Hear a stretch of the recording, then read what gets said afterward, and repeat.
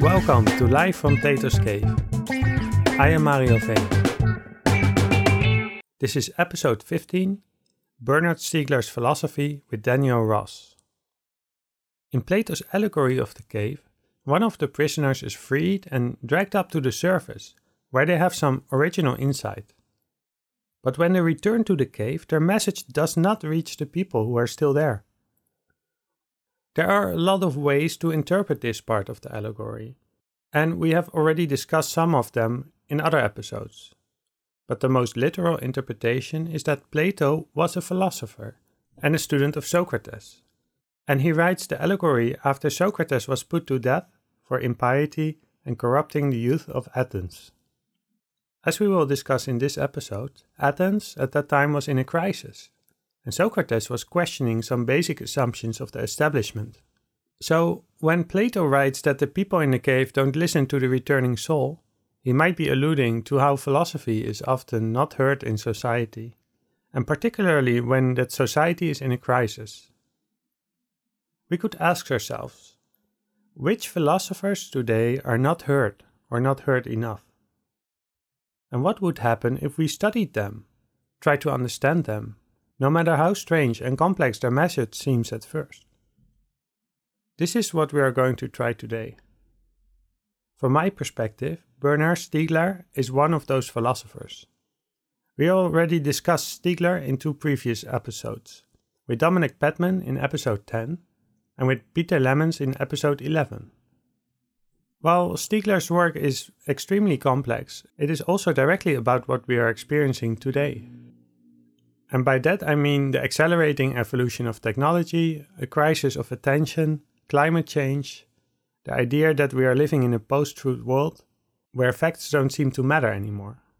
It seems like knowledge is replaced with information, which, as Stiegler writes, is the very opposite of knowledge. Ironically, Stiegler's work is not yet widely known. Many of his books are still unpublished in English, and the books that are published are not read enough. Our guide today is trying to change that. Daniel Ross obtained his doctorate from Monash University in 2002. He is the author of Violent Democracy and of Psychopolitical Anaphylaxis, Steps Towards the Metacosmics.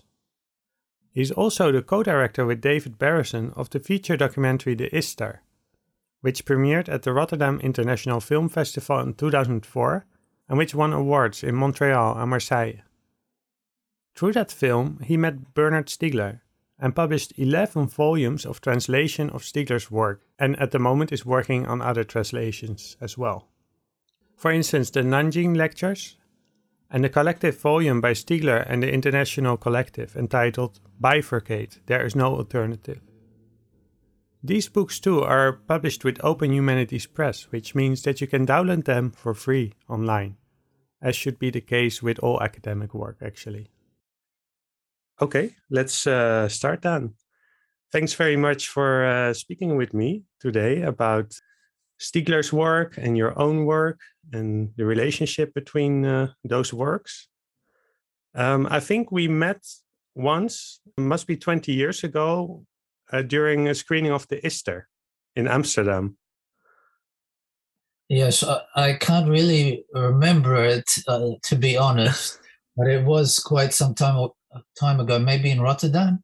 Yeah, it was in Rotterdam or in Amsterdam. It was with Dominic Petman, who I talked to a few episodes ago. Well, the film premiered in Rotterdam. Yeah.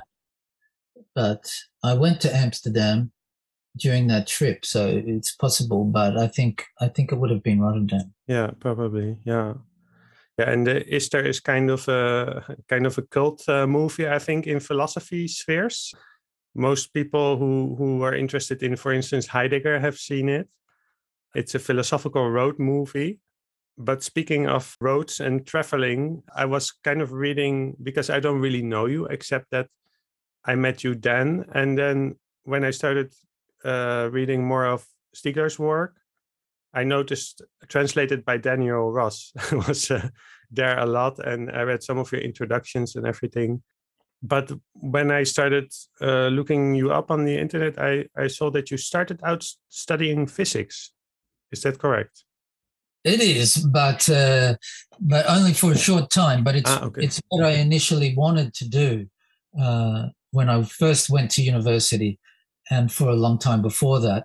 And my interest in that at that time really was because it seemed to me that what physics tells you is that to understand the very largest scale, you must also understand the very smallest scale, and vice versa. And that this is true in space. If you want to understand the way that galaxies unfold and so on, you need to understand not just that the universe was smaller, but you need to understand about the subatomic particles and forces. And if you want to understand those subatomic particles and forces and where they came from, you need to understand the first few seconds of time after the Big Bang. And so this connection between the largest and the smallest scales and time and space seemed to me to be something incredible and worth knowing more about. But within a short amount of time, I realized that I wasn't going to be smart enough to make any advances in these questions, and maybe not even smart enough to really understand them. But it was always an interest that I kept, even though I then made the decision to get out and do something completely different. Yeah, and I guess we'll talk about this later. But Stiegler uses concepts from physics like entropy. I guess you still have some use of your knowledge of physics and skill. Yeah, that's right. Yeah. So how did you switch to philosophy? What was your interest? I mean, I guess when you put it like that, that already sounds like a philosophical attitude, the relationship between different skills. Yes, but it's still a little bit of a few steps had to go to get from one to the other. Where I did my undergraduate degree at the University of Melbourne, at that time in the 1980s, the philosophy departments were very much dominated by analytical philosophy, and there wasn't much continental philosophy there. So to find it, you had to look around in other places. But even so, it wasn't my overwhelming interest in the beginning. And as I was there, and with Dominic Petman at that time, we were undergraduates together, we started to fall into anthropology subjects together. And I think maybe that's how I met him. And I became more and more interested in anthropology, and I almost became an anthropologist. But in the year when I was doing my honors degree, or just before that, Derrida published a book about Marcel Mauss and the gift. And this book caused me to feel that there was ways of pursuing anthropological questions that I couldn't just do in anthropology. And so then I started to feel like I needed to move towards something like philosophy, although in fact the PhD that I did was in the Department of Political Science at Monash University, but the supervisor that I had, a guy called Michael Yanova, was pretty close to a philosopher himself and a very wise guy. And he gave me the space to do what I wanted to do, which then in fact shifted away from directly being about the Derrida, Mauss, Georges Bataille questions that occupied me in that thesis, and became more and more interested in Heidegger. And why that occurred partly was because I felt that, and in some way I think it's perhaps unfair to Derrida, but I felt at that time that in some way questions of temporality and history get suspended in his work. He assumes them, he takes them on board from Heidegger and others, but somehow they become sterilized in his work and everything starts to become a little bit timeless. Whereas in Heidegger, I felt there was an attempt to pursue the question of temporality very far, and it seemed important not to give that up. Yeah. And so in that sense, it's not a surprise that I would land on Stiegler, even though that's another story of one accident upon another. Like Peter Lemmens also said that he accidentally came upon the work of Stiegler, and that seems to be quite a theme in there. But just to do some housekeeping for people who are not familiar with all those names. So Derrida is a philosopher who writes about language, language, speech, writing a lot, right? And the relationship to time. And George Bataille is, I don't really know him so well. So how would you summarize his interest? He was a very unusual man who, in fact, for a long time was a librarian in Paris, but knew people like Walter Benjamin and many other people. But he was very much a kind of French Nietzsche, but in the 20th century, who identified himself with Nietzsche, but not only with the transgressive Nietzsche, but also with the Nietzsche of genealogy of morals. And so he was also a reader of Mauss and anthropology, and in particular in relation to the idea of the gift, which is a fundamental notion in anthropology of gift exchange, but in some way radicalized that idea with his own economic theory, let's call it that, in a book called The Accursed Share, which is a very interesting book that tries to think what is the distinction of the economy of the kinds of beings that we are, human beings, in a way that's not like the circuits of life of other living things. Yeah, so economy, not just in the sense of financial transactions, but also, I guess, social transactions, energy transactions, right? So a very broad understanding of economy and human relationships. Yes, and really starting from the sun, or the idea of which is a great connection to Plato's cave, right? Yeah, the sun has an unlimited amount of energy. So why would be quite interesting in this time where we're very focused on conserving energy. I think he's saying the opposite, like use it as much as possible, spend energy.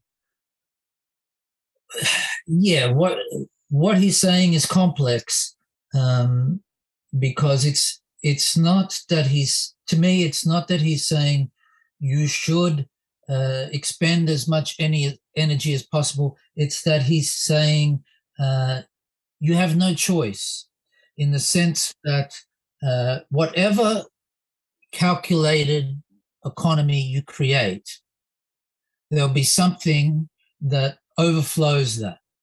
There'll be a surplus energy, and you have to make use of it, but you can't make use of it usefully. But nevertheless, you have to make use of it, because if you don't make use of it, you'll make use of it destructively. So it's a kind of a paradox of energy. I think that you can never escape this need for a kind of luxuriant expenditure, but at the same time, it's a dangerous expenditure. Because if you don't use that energy, it can start to turn into violence, for instance. Right. Yeah. Right. Okay. It can produce a reaction, yeah. And so then you can connect it to questions of, in his time, the rise of fascism and the rise of populism in general, and the phenomena of scapegoating and so on. Yeah. Yeah. So, okay, that's George Bataille. And then Derrida was also studying Heidegger and I guess gave a different take to it. And then Stiegler was a student of Derrida, studied Derrida and built on his work, right? Yes, he wrote to Derrida when I think he was still in prison and didn't expect to hear back because he felt, when you're a prisoner, you can't rely on the outside world. They're not going to help you. But nevertheless, Derrida wrote back, supervised him, and they were very close. Of course, there are many Derridean scholars in the world. And it seems to me that most of them studiously avoid reading Steve. Yeah. Or commenting on his work. And perhaps they feel that Stiegler was somehow an unfaithful son. But I don't think that that's the case at all. Obviously, I have a completely different perspective on it. For me, the only way to be faithful is to take another step. Yeah. Yes. As far as I'm concerned, from my position in philosophy, what I feel and have felt for a long time is that he is the one who took a step. Yeah. Stiegler also writes about, in Techniques and Time, he writes about critique. And I think he writes somewhere that, I mean, there's an idea that critique is kind of dismissing something, but he says critique is actually showing respect for something because you describe, he says an object, but it could be the work of a philosopher, it could be something else, and you describe it, its necessity, but you also describe its limits. And I guess that's where it gets tricky when you respect. I mean, personally, if I don't like something, if I read a work of a philosopher or something, if I don't like something, I don't feel I should invest any more energy in it. I wouldn't critique that because I think, I have limited amount of time. I better read a philosopher that I agree with to a certain point, but actually it makes me think. It makes me take another step. And so I think there's a different understanding of critique in that sense in philosophy, right? As a kind of a respect for a work, but in order to respect it, you also, it's not enough to just become, let's say, a disciple of Derrida or of Stiegler or of Heidegger. I think Heidegger also said something like to his students, like, don't Heidegger. You shouldn't be Heideggering. Just read my work, okay, but then do your own thing, right? Right, of course. A critique is never a denunciation. And what you say is totally true. It's a question of investment. A critique is an investment in the work in the work that you are critiquing. And to invest, you have to have a reason to invest. And a reason is not just a logical reason, but a reason in the sense of a motive and a desire. And for Stiegler himself, the connection between reason understood as a form of intellectual work, let's call it, of reasoning, is always connected with the question of the reason for investing in that work. And that investment is an expenditure of energy, exactly as you say. So always the question comes back to energy. Yeah.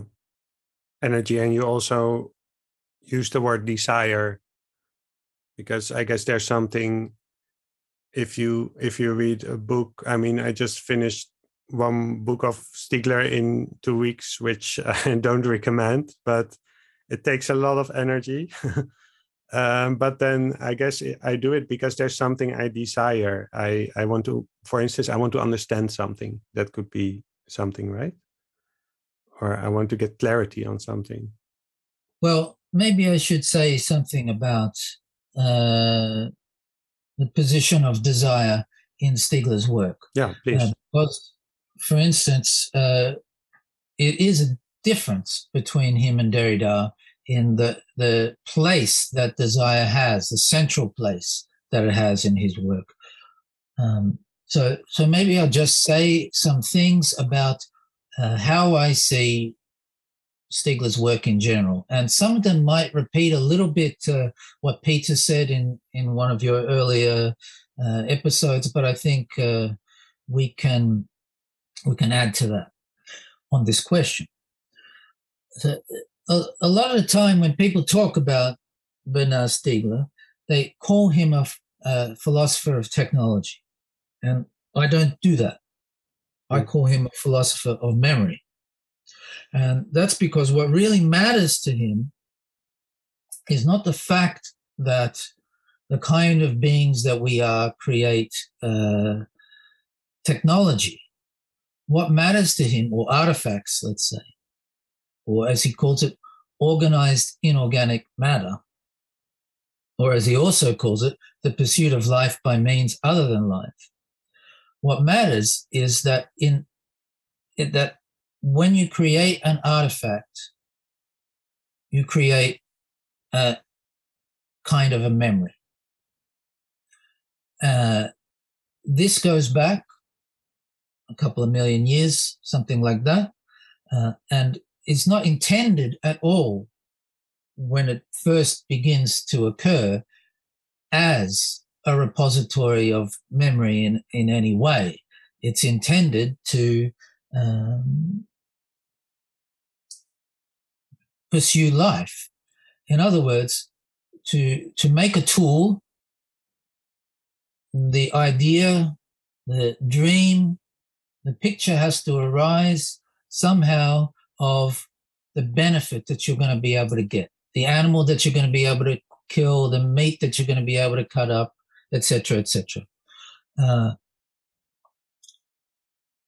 So you could then ask the question, so that means that somebody had to picture it in their head, right?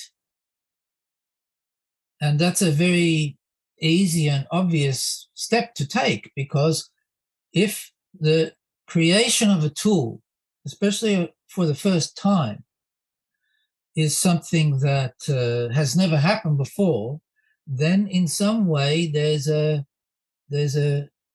imagination of what does not exist that then becomes something that does exist. And doesn't that therefore mean that it first arises in the brain? Now, what Stiegler says is that this is not the right way to look at it, because the rate at which this development of one tool to another, or the development of the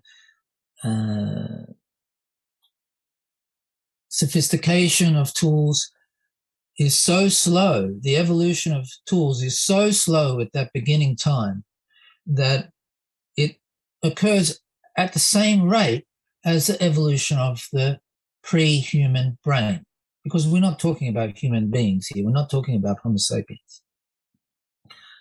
And if that's the case, then it becomes difficult to say whether it's the brain that's picturing things and changing the tools, or whether it's the tool that functions as a kind of mirror, which by reflection over the course of hundreds of thousands of years leads to the brain changing. Now, what that really means is that with those changes in the evolution of tools and of the brain, there is a kind of suspension of the programs of behavior that existed in the pre-human, the primates prior to this. So that in this suspension begins and then begins to grow, because these tools mean that life, even though it's very slowly doing so, begins to change in terms of the behaviors that need to be developed to follow this. So there becomes a disconnection from biology. So just to make sure I understand that part, I can imagine, okay, let's say you start with a flint and making a flint into a sharp object, which could be kind of a rudimentary knife to kill an animal. But then maybe you start to throw stones, or they're already throwing stones, but you find out that if you connect this flint to a stick, actually you have a spear. And but in order to have that in your society, you need to kind of organize your society around it, because you need to be good at throwing it. I mean, it's an Olympic sport right now. Is it called spear throwing, or it's probably called something else? Yeah. So these are kind of skills that you then need to develop in your society. And there will be people that are very good at that. You can practice it. But there are also people who are good at making the spears, and there are people who are good at preparing the meat and everything like that. So kind of the society changes, and also what becomes important in that society? Right. Even maybe you can't use the word society. Society, yeah, I heard myself saying it, but yeah. But what you're describing is the necessity of an education of some kind. Yeah. In other words, a transmission between generations that reproduces and slowly changes the lessons that have been learned about how to live with artifacts, and can no longer be timeless lessons, even though for the vast expanse of that time, the perception was that these are timeless lessons. Yeah. That things don't change. You need to do the same things as your father and your grandfather. Right. And until not so long ago, this was pretty much the way of thinking. If your father is a peasant, the chances are that your grandfather was one too, and that you will be one too, and your children will be one too. And this is completely different now. Right. And what does now mean in this case? It really means since the change of the technical system that brought the Industrial Revolution. Yeah. Okay. Because this is when the acceleration begins, when it starts to seem that, okay, my children need to learn other lessons than I learned. Yeah. And that acceleration continues. But to go back to what I was saying before, so the question then becomes, where does thinking occur? If we call it noesis, let's say, thinking, if it doesn't occur in brains, where does it occur? This is a very unusual question. But it's crucial. And it's crucial to avoiding the traps of what Heidegger called metaphysics, even though he didn't say it in this way. But Husserl was a philosopher who was before Heidegger, for whom the question of where are the ideas was a real question as well.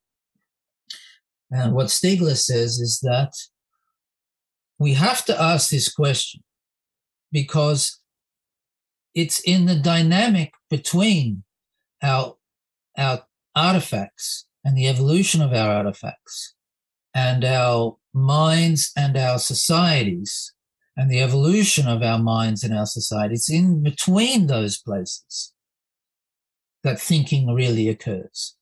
In other words, if you don't have those artifacts, you can't think those thoughts. As an example that he gives in one of his books, there are many, many societies that never thought the concept of 1,000. Very few did. And what made it possible to think the concept of 1,000 was the representation of what 1,000 means in symbolic form, in other words, in writing, diagrams and writing. I think we can picture only like 3, 4, 5. I think 5 is maybe the maximum, right? 1, 2, 3, a lot. Yeah. That's normal. Even though you think, well, 10 is so natural. Okay, but nothing really is natural. What is natural for us? Mm-hmm. Nothing. And so, if you accept the idea that the evolution of techniques brings about a kind of suspension of programs, of behavioral programs, which are themselves forms of memory that are transmitted genetically.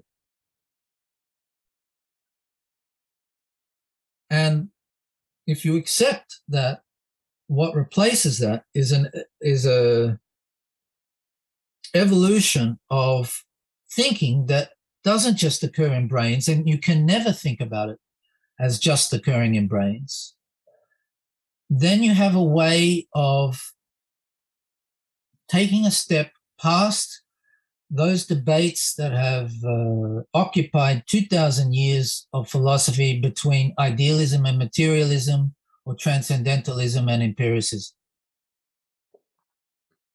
It's a step. For me, it's a real step. Which in a nutshell, that would be, does knowledge come from thinking, or does it come from examining the world out there? That's, I mean, I'm simplifying it a lot, but is that kind of the difference that the debate is? Like in Plato's cave, you would need to go first to the world outside of this world, to the world of forms. Remember that? Right. Socrates interrogates or asks questions, and then by those questions you remember the knowledge that you already have in your mind, and through that knowledge you can have wisdom in society. And another way would be that you need to do, let's say, you need to do science, you need to do experiments, you need to learn from experience, from talking to people, from looking at, well, we had a whole episode about, is the earth round or flat? Well, the way you find out about that is to do experiments and to trust your senses. And another way to think about it in the history of philosophy would be to say, okay, idealism is a very strong idea. Philosophy. Say in modern philosophy, Kant and Hegel have very good arguments for saying that, you have no access to anything except through ideas. Yeah. You don't have direct access. You only have access through the apparatus of ideas that makes it possible for you to apprehend. And Karl Marx comes along and says, this is upside down. Because like Stiegler, he says that it's the evolution of the material forces, in other words, technology, that makes it possible for those ideas to arise, not the other way around. Yeah. What Stiegler will say is, this is still an opposition that Karl Marx is living in here between ideas and matter. And what he forgets, or what he doesn't know, or doesn't recognize, is what you can see in Plato, the idea that the artifact is a memory, not just matter. It's a retention. It keeps something in it. And because it keeps something in it, it is the source of ideas, as materialism will say, but it's also where we project our ideas onto. And so matter is not just matter. It's what Stigler will call hypermatter. But in any case, putting the philosophy to one side for a minute,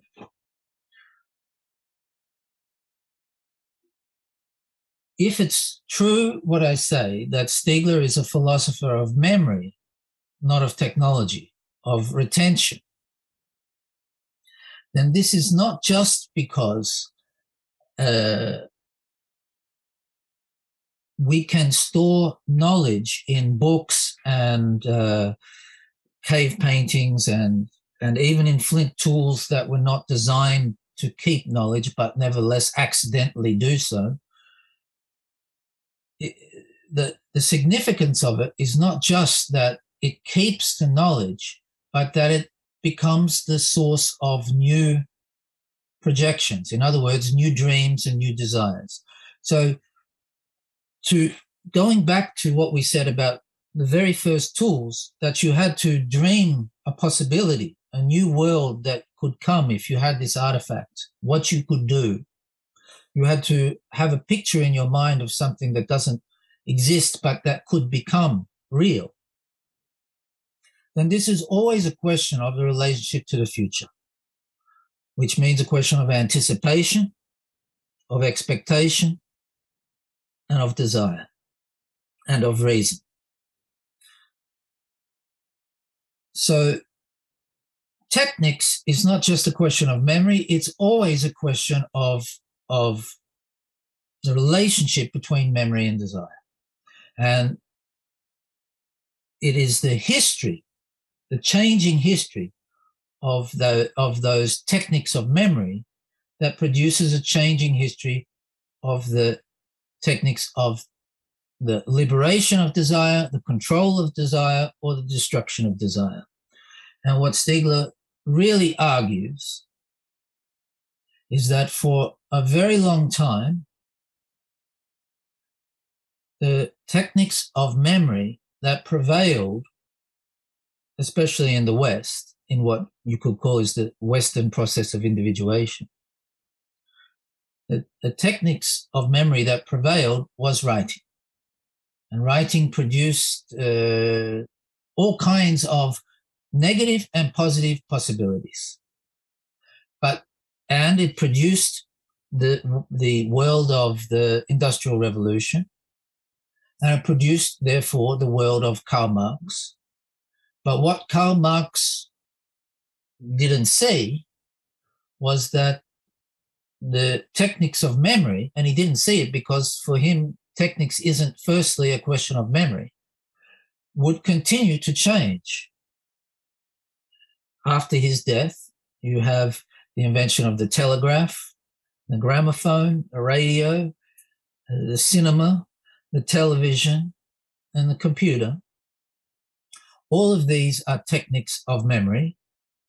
All of them produce great transformations of the way in which society is organized to live with these techniques. But they also, and fundamentally, lead to new processes and ways of generating, producing, controlling, and destroying desire.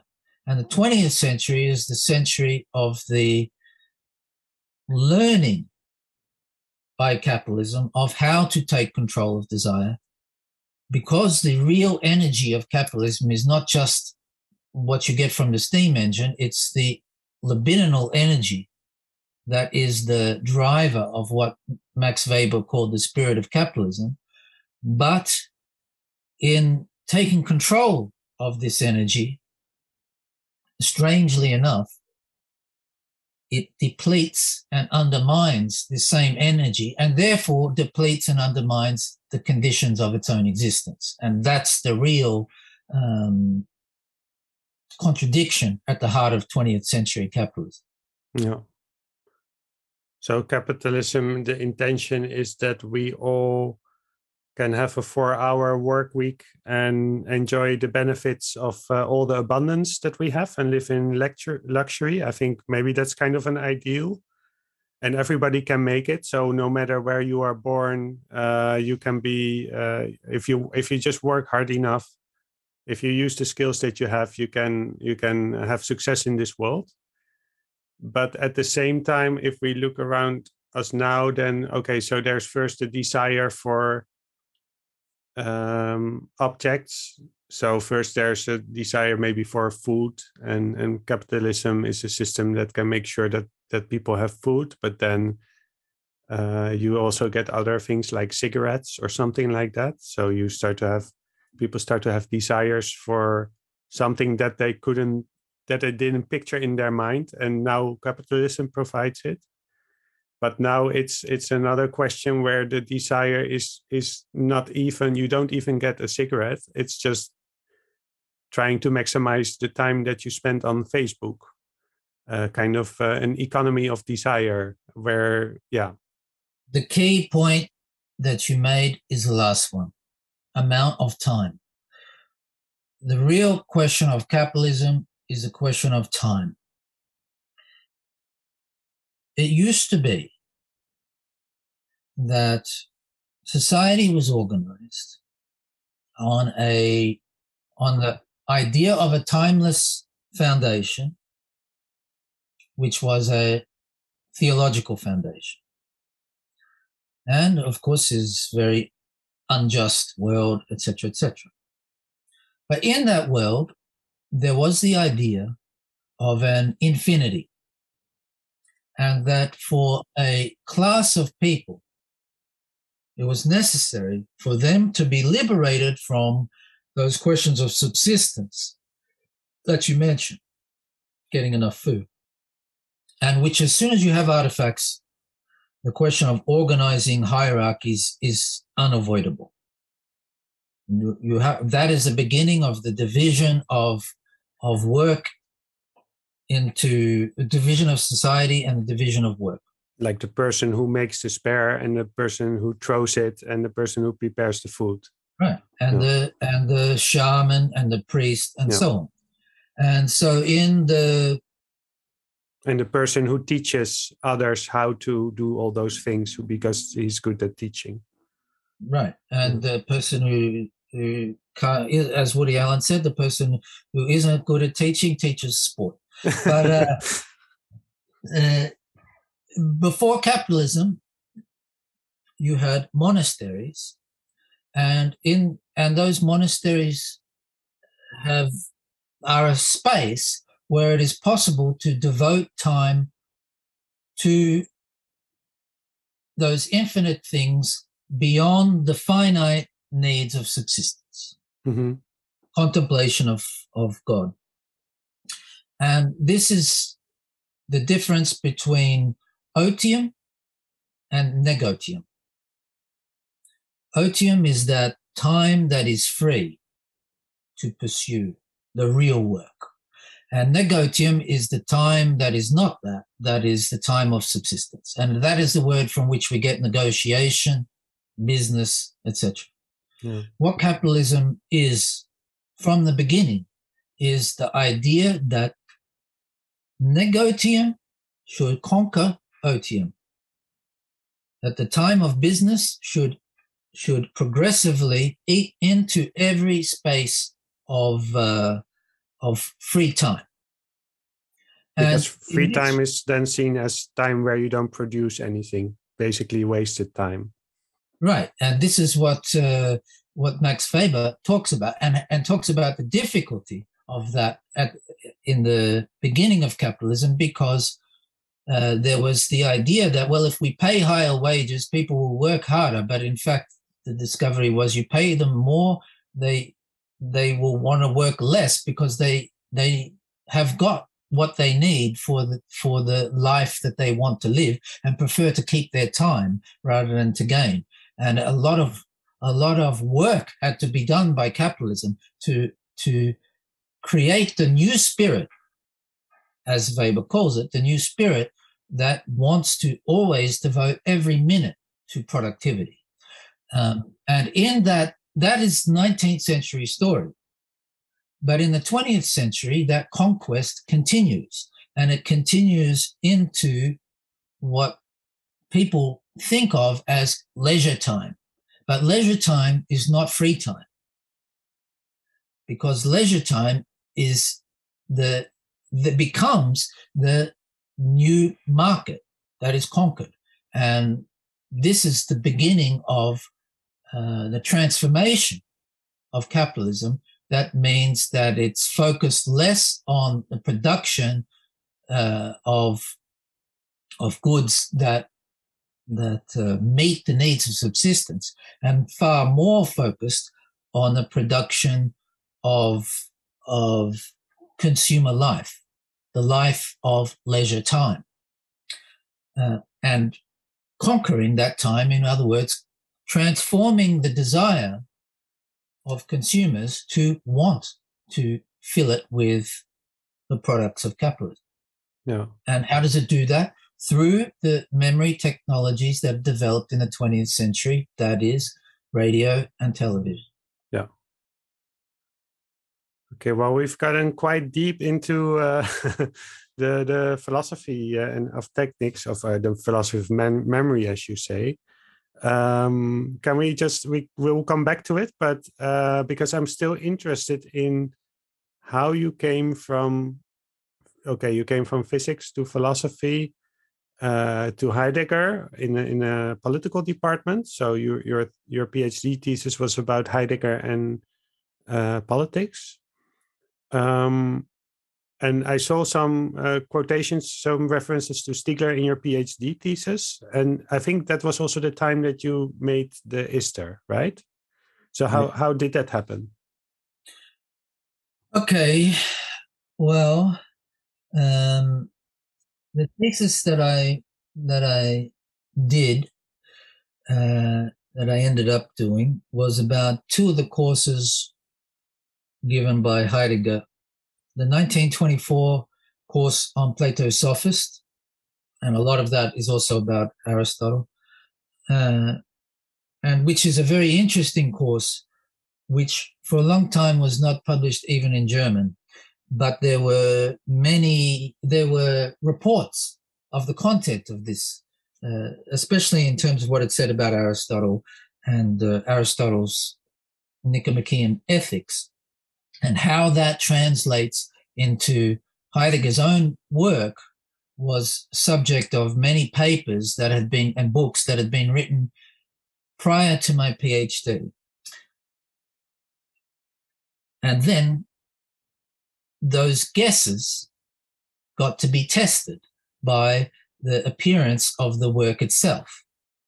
And it seemed to me that the lecture course was far deeper and more interesting than all of the guesses about how Aristotle corresponds to Heidegger. But the reason I mention it is because a lot of those guesses were to say that Heidegger really has a fixation with Sophia, with the timeless wisdom, etc., etc.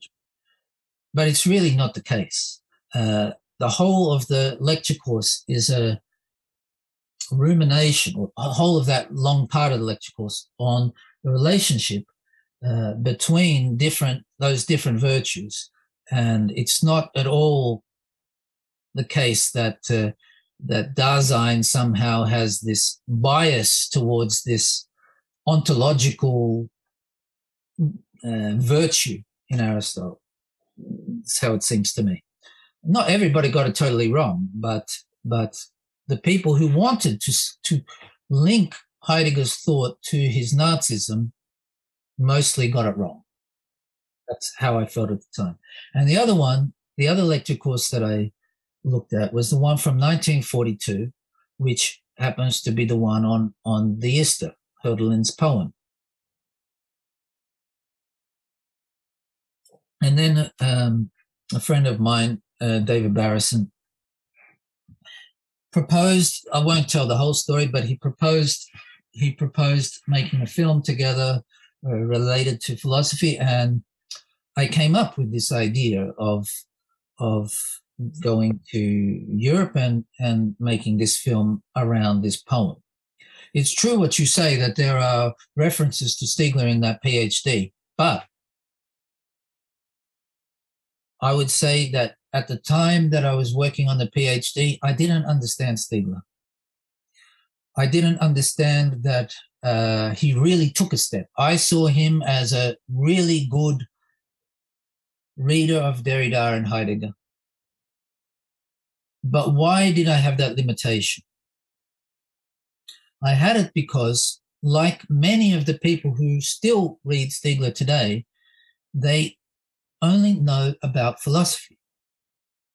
But to read Stigler, you have to know about André Leroi-Gourhan, you have to know about Bertrand Gilles. At that time, nobody knew about Gilbert Simondon, nobody that I knew. All these French thinkers, right? Because the first volume of Technics and Time, the second part is a lot about Heidegger, but the first part is a lot about these anthropologists and these kind of philosophical anthropologists, archaeologists, Yeah, and I was one of those people who went straight for the philosophy.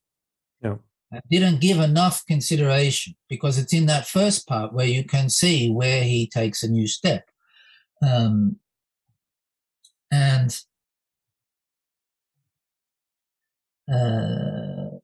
it was, I'll explain the story of when I recognized that this was not enough. After we made the film, we were invited to Marseille. And in Marseille, Stigler was also invited, and for a screening of the film. And you interview him in the film, and we haven't mentioned that, but you interview him in the film. And he's really the star of the film for me.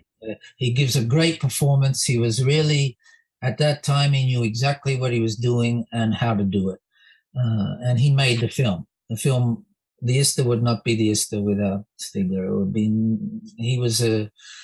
and he was incredibly generous as well.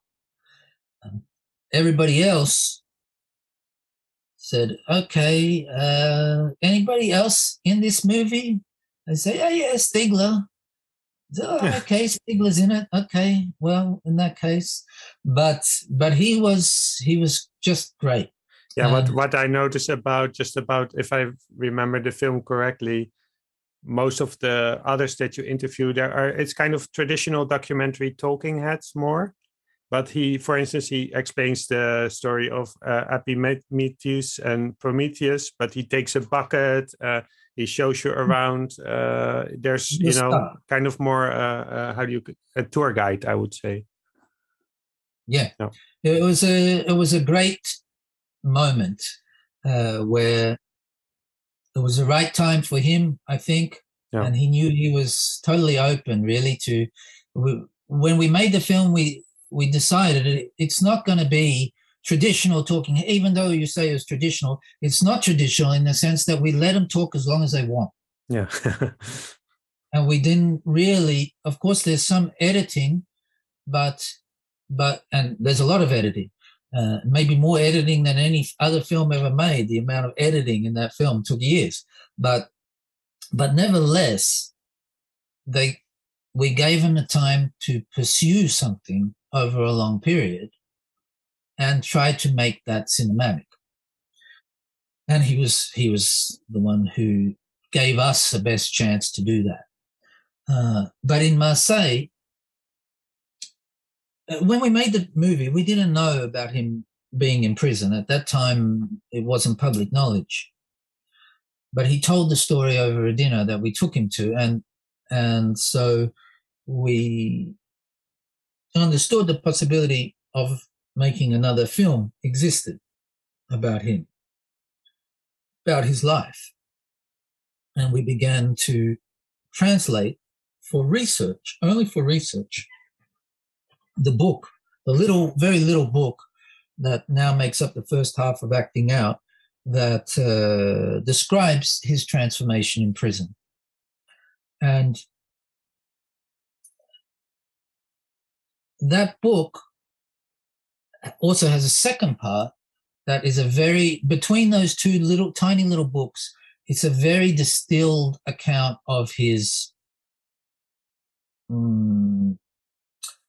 political philosophy, let's say, his account of the contemporary malaise and what needs to be done. Extremely powerful for me. And at the same time that this was occurring, I began to run a performing arts school with my girlfriend, who is a dancer, mainly a dancing school for children. And a lot of what Stiegler is saying in those books is about the destruction of the relationship between the generations and the way in which this destruction involves a destruction of knowledge and desire. While I'm translating these books, and the later ones too, I'm in the dancing studio watching the transmission between the generations in a way that is very, very different from institutional schooling. And those differences have everything to do with what Stiegler was talking about. And between those events, in the constellation of that translation and that process of education that I'm observing, that very singular process of education, it became obvious to me not only that Stiegler makes a step past Derrida, as I said, which I haven't explained what I mean by that, but nevertheless, it's what I think, and is also not just a philosopher at all. He's a man who sees what's the real issue of today and sees why nobody else can see what the problem is. Yeah. So what is that? As I've said to you,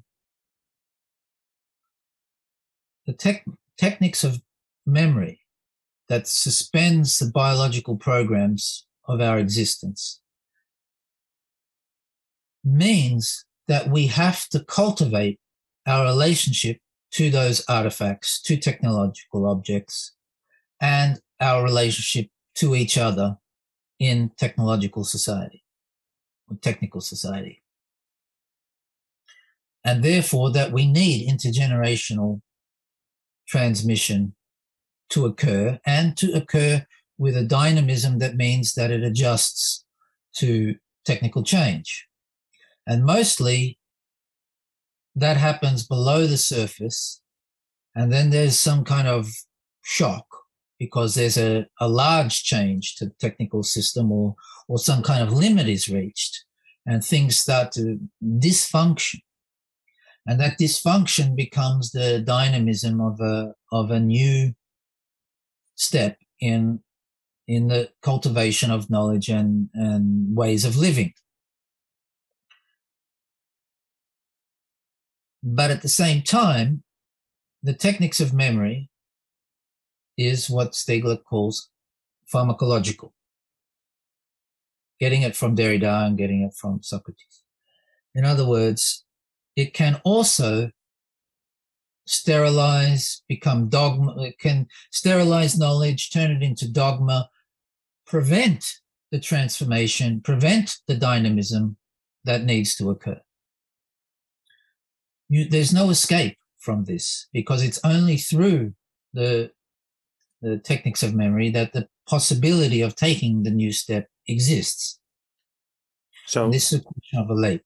So at this point, techniques is something that allows us to take a new step, but at the same time, it also has if you say pharmacological, it's like it can be a potion, it can be curative, but it can also be a poison, right? Which was Socrates' issue about writing. Yeah, I always think about, maybe this is too simple, but I always think about, if you give me your phone number, I write it down on a piece of paper. Because I write it down, I'm not busy with remembering it. So if I lose the piece of paper, let's say most of another more modern example is that I think most people, the phone numbers, the important phone numbers that they have, even the phone number of their wife or of their mother, are in their phone right now.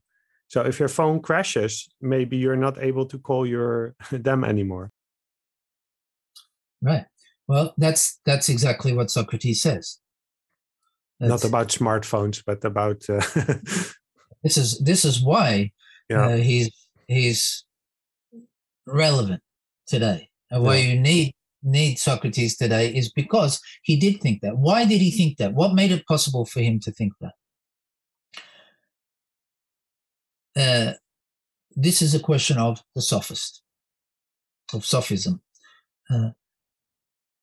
And the way we should think about it is, in ancient Greece, they had a crisis.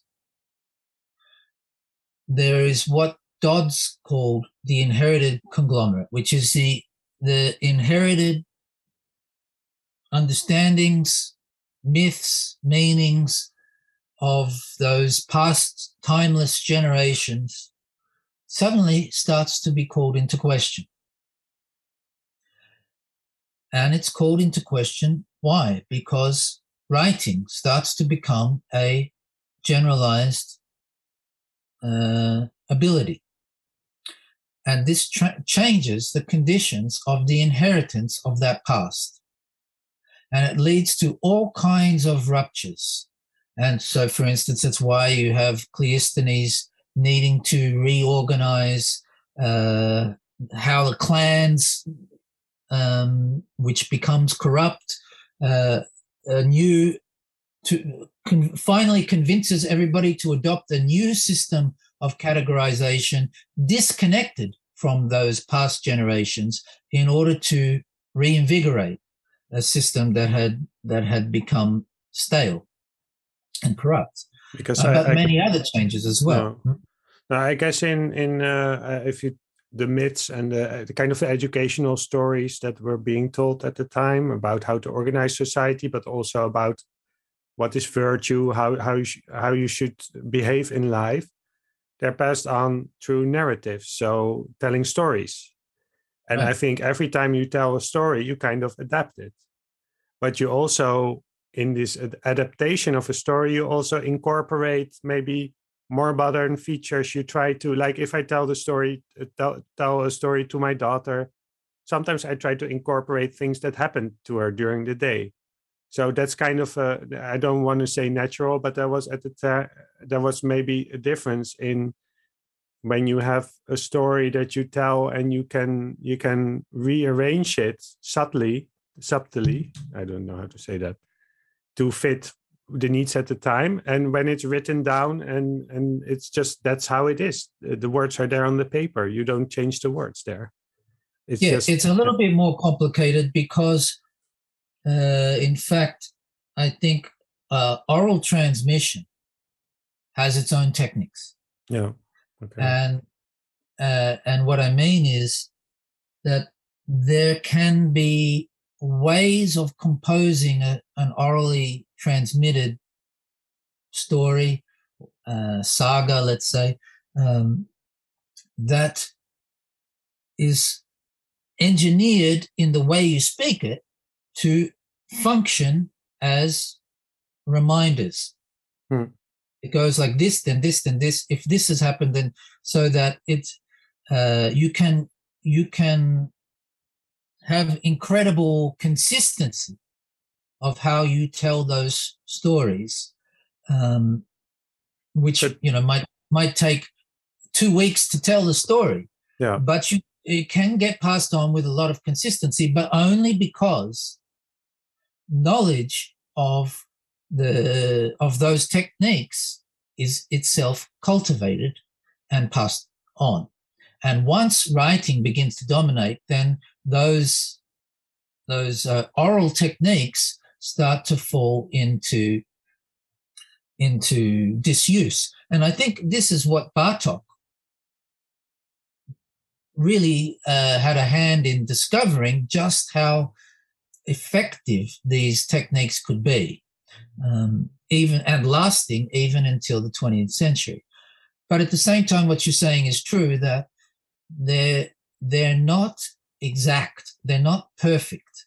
They might be very good, but they're not the same thing as being able to say, I can take Plato off this shelf here, yeah, and it's identical to what it was 2,500 years ago, and it's not a question. So yes, this exactitude becomes the basis of okay, we have to say this. One might think that exactitude is what makes things lose their vitality. And Plato kind of said this too. Yeah. But the other side of it is that exactitude, the fact that you can repeat, you can read it again and read it again and read it again, and it's exact every time, in fact is what opens the possibility, through the fact that when I read it again, the experience that I have is not identical to the previous time that I read it. Yeah. And therefore I can notice the difference and begin to make an interpretation. And yeah. Therefore exactitude is a dynamic factor of interpretation, and not just of my interpretation compared to my previous reading, but my interpretation compared to your interpretation. So this is what produces a real crisis at the time of the polis of ancient Greece, of Socrates. So because I still don't quite understand what you just said. I link that to when you say techniques is necessary to take a next step. So having something, let's say, inscribed in the material world allows us to come back to it and perhaps develop it further, and take a next step. I also get the part that maybe those new kind of any new technology will also have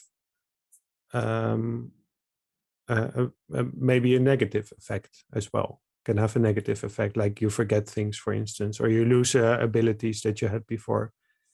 But why did that produce a crisis? I mean, the way you talk about it, I think it's also a political crisis, right? About how to organize society, not just a crisis from some philosophers talking to each other and they can figure something out, but something in the society changed. Right, because what is inherited becomes able to be put in question in a precise way, and you, because you can go back to it. Yeah. It's not moving. It's still it's spatialized, and you can argue about what's being put down. Which lawyers do, basically. I mean, that's in Plato's allegory of the cave. That's the example he uses about people, judges and lawyers and people quibbling about the law, right? About what is justice there. Right. What's interesting about the figure of Socrates is that, on the one hand, he is the embodiment of, and the embodiment as the inaugurator of philosophy, the embodiment of calling previous assumptions into question, and to say, do we really know what we think we know? And so he's the embodiment of what I just said as a challenge to the inherited conglomerate. But at the same time, he's still in that world. This is what Stigler wants to insist as well. He's still in that world of myths. He's still in that world of telling stories. And when it becomes necessary to really try to take a step that's difficult, that's the point at which Socrates will invoke something from myth, because he's still there in that world. And what that means is he's still there in the tragic world.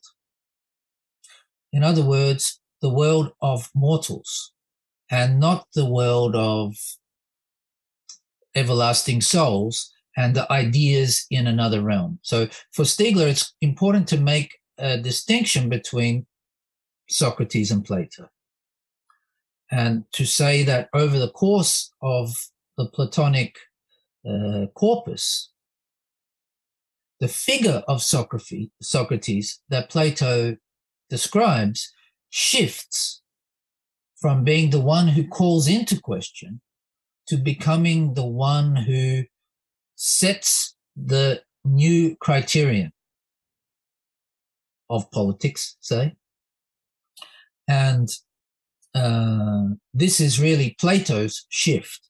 And in this way, Stiegler is following Heidegger in seeing the shift to what Heidegger would call metaphysics in Plato, but the difference is that for Stiegler, the key point is the shifting attitude towards writing.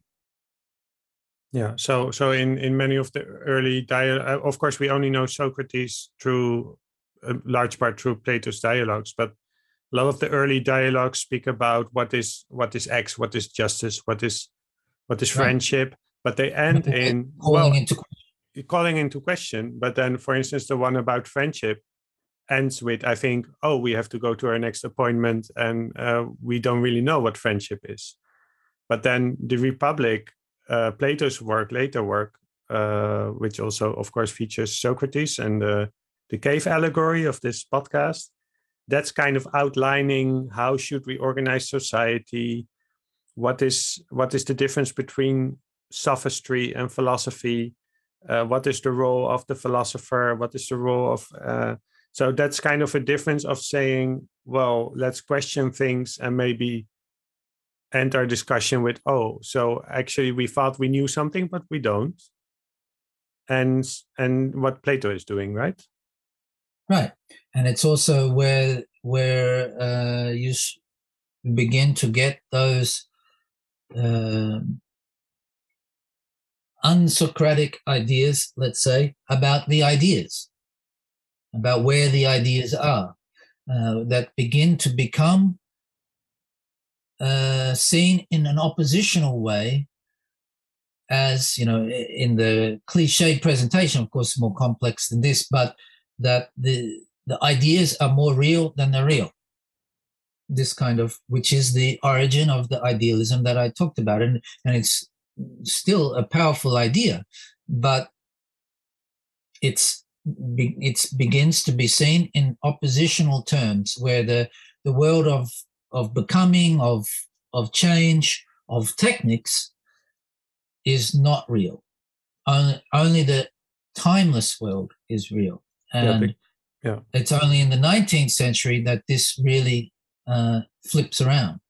But flipping it around maintains the opposition.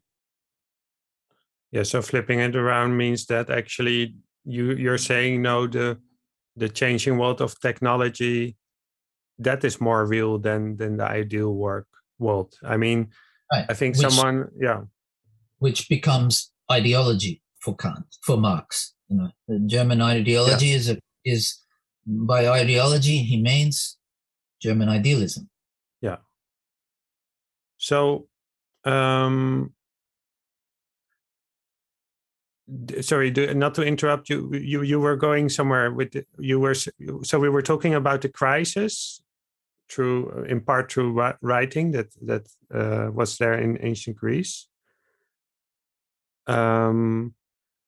I guess I just have a number of thoughts, so you can see which one you take to which path you take, right? Okay. So One thing I thought about is, okay, what if I think you write also in the introduction to the Neganthropocene that what one of the things that you want from a philosopher is that they comment on the age in which they're living, preferably, and that very much connects to Stigler's Techniques in Time, the fourth part, which I think he inserted it, and it's a lot about, actually it's about Trump, it's about 9/11, it's about he talks about those things, the post-truth world. So I think there's a difference in how we see a philosopher as philosophizing about eternal values, what is, mind, what is matter, and all those things. And how you explained it before is that Stigler is saying, well, actually, you can only do philosophy in relation to the technical world, or the epoch or the paradigm that you live in. And this means that Marx couldn't have known all those things because he wasn't alive when the internet was there. But when the internet is there, you need to do it's the job of a philosopher to think about this, the internet, but also the newest discoveries in physics and all those kind of things. So it's kind of, that's the first part, a relationship between the philosopher and time. The other part is about, so you, in your PhD, you studied Plato's Sophist, and in the episode about flat Earth and science denial, we also talked about sophistry, which very much relates also to this volume of Stigler about post-truth, about the idea that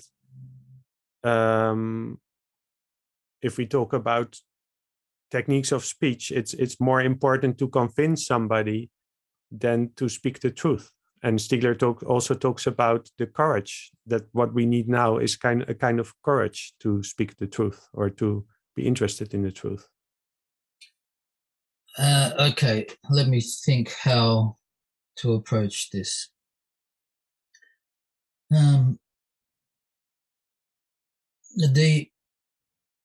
There are a lot of people today who would say that we've thought enough. The time of thinking is over, and the time of acting has begun. And if we keep thinking any longer, then all we will do is assure the outcome, because thinking is slow and time is short. And even some philosophers will say this. And I think it's totally wrong to say that. But then it's up to me to justify that. Yeah. And to make an argument why we still need philosophy, and what that means, and what philosophy can do. And you have to say, to start out with, that most of what philosophy does is completely useless. And the accusations that are thrown at it are produced by its own uselessness, because it is subject to the same pharmacological characteristics as anything else, and can become stale, can become dogmatic, can become empty, can become lazy, can become simply racist, all those kind of things. Yeah. Just a bureaucracy, or an institution that takes care of itself, etc., etc. And one of the reasons is what you said before, that we go to the part of Techniques in Time 1 that's about Heidegger, because we don't understand who are these archaeologists, and that's all. That science is far away from philosophy for me, and it's too hard. I have to stick with what I know. I've received this. In other words, the education that you receive that makes you into somebody who calls themselves a philosopher can be the very thing that narrows you because of specialization that's fundamental part of the academic system that we live in today. And nevertheless, you have to say it makes no sense to live in the 21st century and do philosophy without knowing and thinking and reflecting and taking new steps and creating new concepts in relation to science, archaeology, human evolution, technology, and the transformations that all of that has brought, not to mention politics. But politics is not enough either. Mm-hmm. It's not enough to say, I am commenting on Trump. So I have to then justify all of that, which I would do in the following way.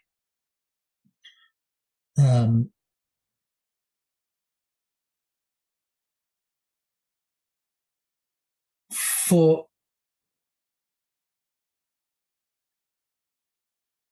what I was going to say before that I didn't say is that what Stiegler argues is that because technology is really about retention, that is memory, and what retention makes possible, that is dreams and desires.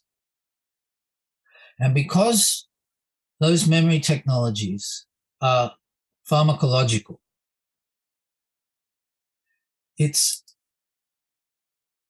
always the case that new memory technologies create new possibilities for the cultivation of knowledge, which ultimately means ways of living with the pharmaca that are artifacts and living together with other people in the world of those pharmaca and artifacts. And at the same time, destroys knowledge or produces a tendency towards the destruction of knowledge. And if this is what Socrates was saying about writing, when he said exactly as you said, that once I start to rely on writing, I stop relying on my own ability, and therefore I stop cultivating my own ability to remember, which is to say my own ability to know, then that's why Stiegler will say that Socrates was the first thinker of proletarianization. For Stiegler, proletarianization means the destruction of knowledge. And in the 19th century, there's a whole new process of the destruction of knowledge that begins to occur and that Marx describes. And what is it? It's when the gestures of the worker are programmed into the machine. So instead of the worker knowing how to use a tool that means that they can weave, a mechanical loom takes that knowledge and turns it into information. And just as I said, the ability to understand how to use memory technologies orally disappears with writing, so too the ability to weave, etc., falls into oblivion as machines take over. Also powered by the steam engine, etc., of course. In other words, knowledge has a history, but in the 19th century, this destruction enters a new phase and becomes much more powerful. And if Stiegler says that we live in a hyper-industrial age rather than, as some people have said, a post-industrial age, it's because we have the industrialization of memory starting at that time.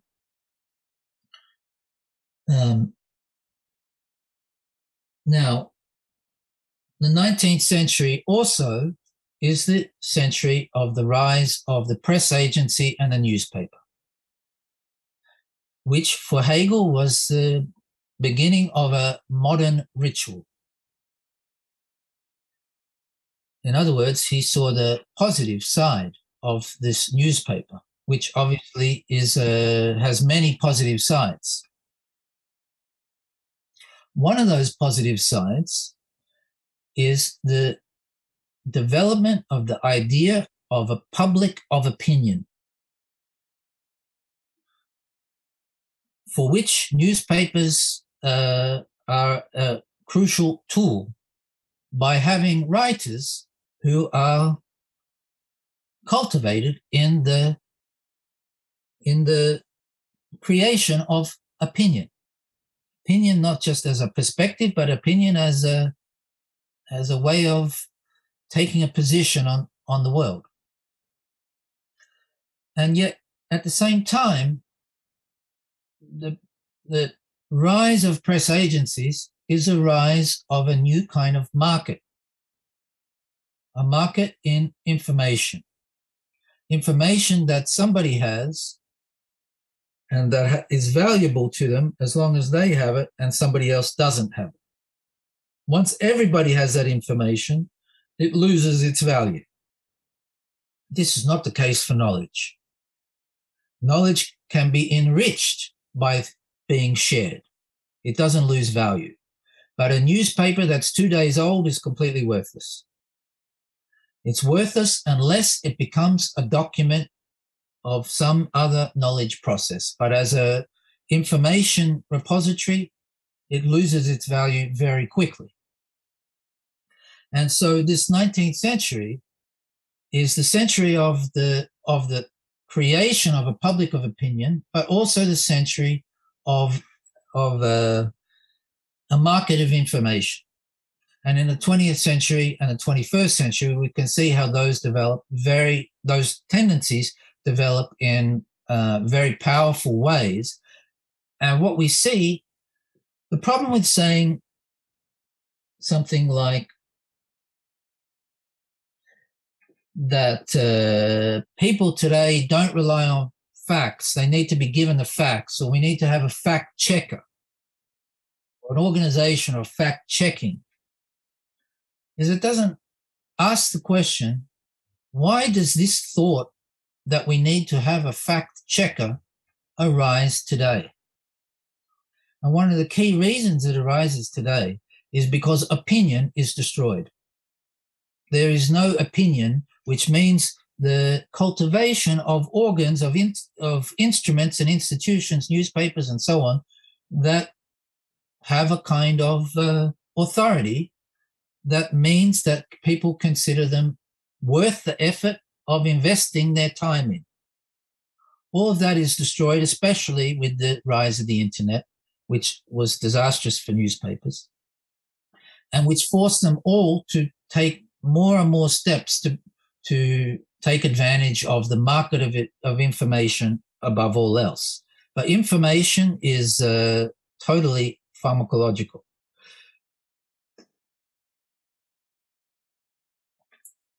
Information is not the same thing as knowledge, and it's not the same thing as truth. So a fact checker is a symptom of a destruction that is itself a reactive phenomenon. And that's why fact checkers very often, in fact, themselves can become a new kind of scapegoater, because there's a third dimension to pharmacology. It's not just a question of the positive side of the pharmacon and the negative side of the pharmacon. The third dimension is the pharmakos. And so when the crisis of the polis happened, it wasn't just that there was a crisis that played out around the positive and negative sides of the pharmacon, of writing. It was also the case that a reaction to the one who was putting into question, a political reaction, arose. That meant that Socrates was condemned to drink the hemlock. In the same way today, information technologies, network technologies, computer technologies that destroy every kind of knowledge vastly more rapidly than anything Socrates could ever have dreamed of, produces crises that are not just about the positive and negative side of the pharmacon, but about the production of new kinds of scapegoats. And this is why I think it's really important to say this. In 2012 or 2013, Stiegler wrote a book called Pharmacologie du Front National, Pharmacology of the National Front. In other words, about the far-right party in France, which at that time he saw as growing, because there arose an election in which the socialists didn't get into the runoff. And this message, this book was written in part to be read by politicians and other intellectuals and representatives and blah, blah, blah. And what he said in that book was, what we must not do is make a scapegoat of the people who are attracted to scapegoats. Yeah. To scapegoat.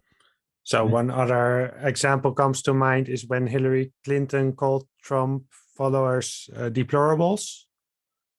Right. So that could be an American example. And I think in the Netherlands, we had Pim Fortuyn. I don't know if you... This was one of the first, I would say Trumpist, but that's kind of, it was before Trump. But he was scapegoated, demonized by a left politician, and he was killed.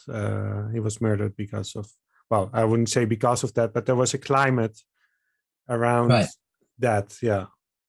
It's, in other words, when you get caught up in the logic of the pharmakos, it can have all kinds of strange twists and turns. And the one key point here is that this book is one of the only ones that didn't get translated into English. I was going to translate it into English 2013, but the publisher said this book is too much about French politics. Yeah. It's of no interest to the rest, to the English-speaking world. It's not important to them, because it's this pharmacology of the National Front is too French. Too local. Yes, but it is the exact phenomenon that took over the whole world in 2016, and which could have been seen coming, and where this lesson that to scapegoat the voters who are drawn into the stupidity of scapegoating can only produce greater reactions. And it's not just a question of Hillary Clinton. The entire of the Trump presidency was a vast example of that by the media more than by anybody else. And partly because as a market of information, they had a lot to gain from that reaction and counter-reaction, and also because of the structure of the platforms through which the algorithmic technologies of the social media operate exacerbate those tendencies and exacerbate the reduction of all knowledge to the most reduced forms of information. Yeah. In other words, the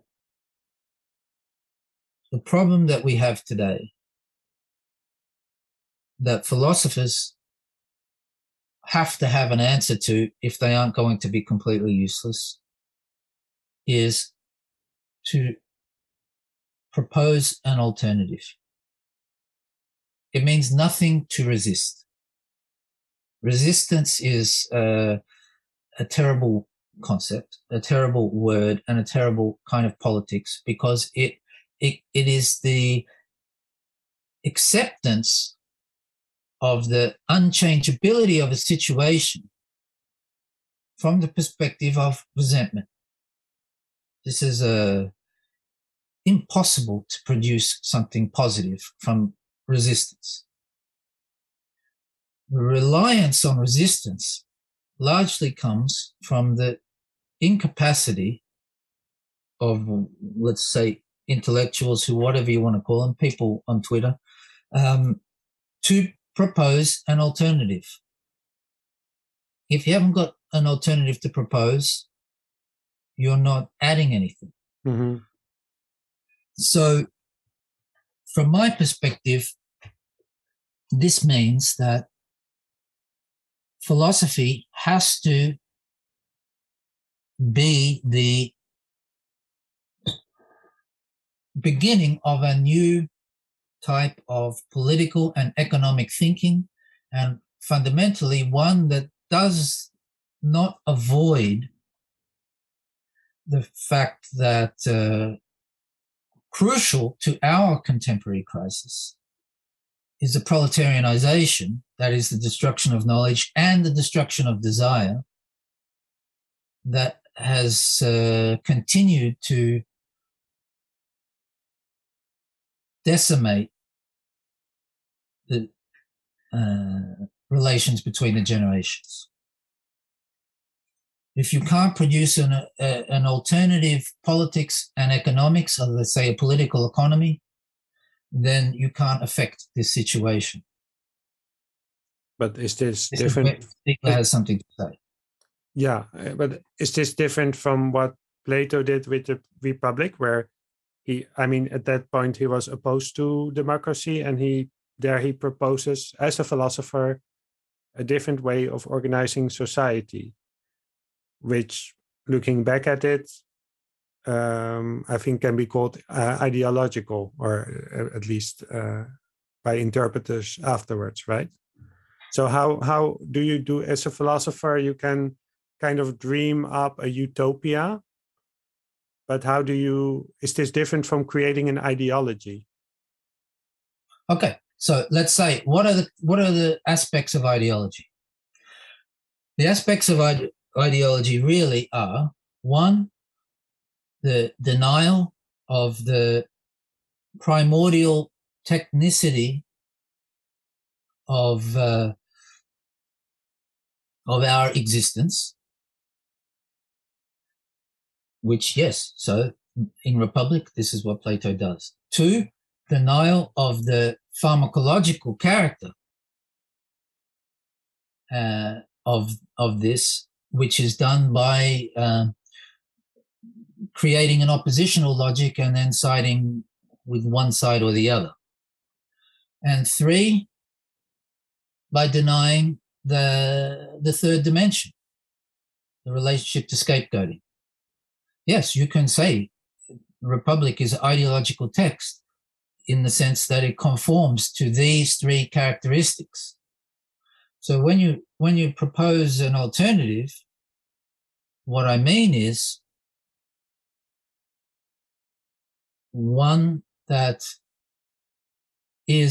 remains tragic in the Socratic sense, that it understands that the pharmacological character is irreducible, that you can never escape the risks of the negative tendency, the risks of producing reactions and scapegoats and resentments and so on, but that operates through the awareness of those risks to keep producing new alternatives. What does that really mean today?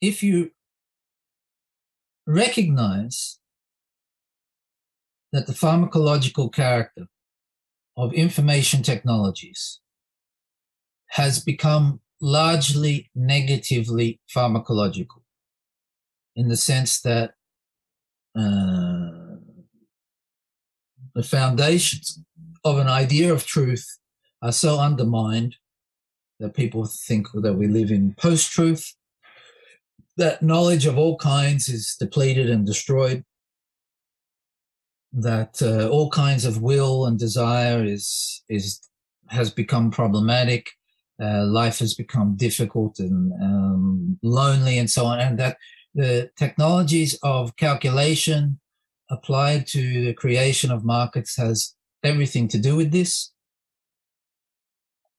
then what it means is that we need a new relationship. Either you believe that we need to escape industrialization, which is the position of somebody like Theodore Kaczynski, that the only way is to destroy the whole technical system, and is the position of people who believe in some smaller scale version of that. They want to live in their own little world of safety. Do you mean like people say, going off grid, going into a community and renouncing kind of the internet and technology? And yes, at least Theodore Kaczynski was consistent in his willingness to face the whole picture. Either you believe that, or you say the future for us is industrial. And if the future for us is industrial, then it's a question of the creation of a new kind of industrialization. What kind of industrialization? The key point is to remember that it's not that memory technologies destroy knowledge and desire. It's that memory technologies always have the tendency to destroy knowledge and desire, but at the same time to create it. And it's how we organize in relation to those possibilities that makes the difference. And the difference that we have to make is to reorganize our economy so that it is no longer based on remunerating the destruction of knowledge and desire. How do you do that? Nobody has the answer. I don't have the answer. Bernard Stiegler didn't have the answer. But the answer that he did have was this. No matter how short the time scale that we have in order to make that difference, what we need is a bridge between the lack of alternative that we all suffer from now and the macroeconomic transformation that would be necessary to escape from this Anthropocene. And therefore, what we need is medium-scale experiments that will be capable of generating new models and alternatives. And what the priority, the value of values has to be that animates the creation of those experiments is the value of the production and diversification of knowledge and desire rather than their destruction. That should be the basis. Yeah, because earlier we talked about economy. Economy is not just finance. I mean, I guess that's the capitalist idea of economy just being purely about transactions and I mean financial transactions of goods. Look, the idea of capitalism is investment. The idea of capitalism is that by investing your time, your effort, and your money, that reward will come, right? But is that the world that we live in?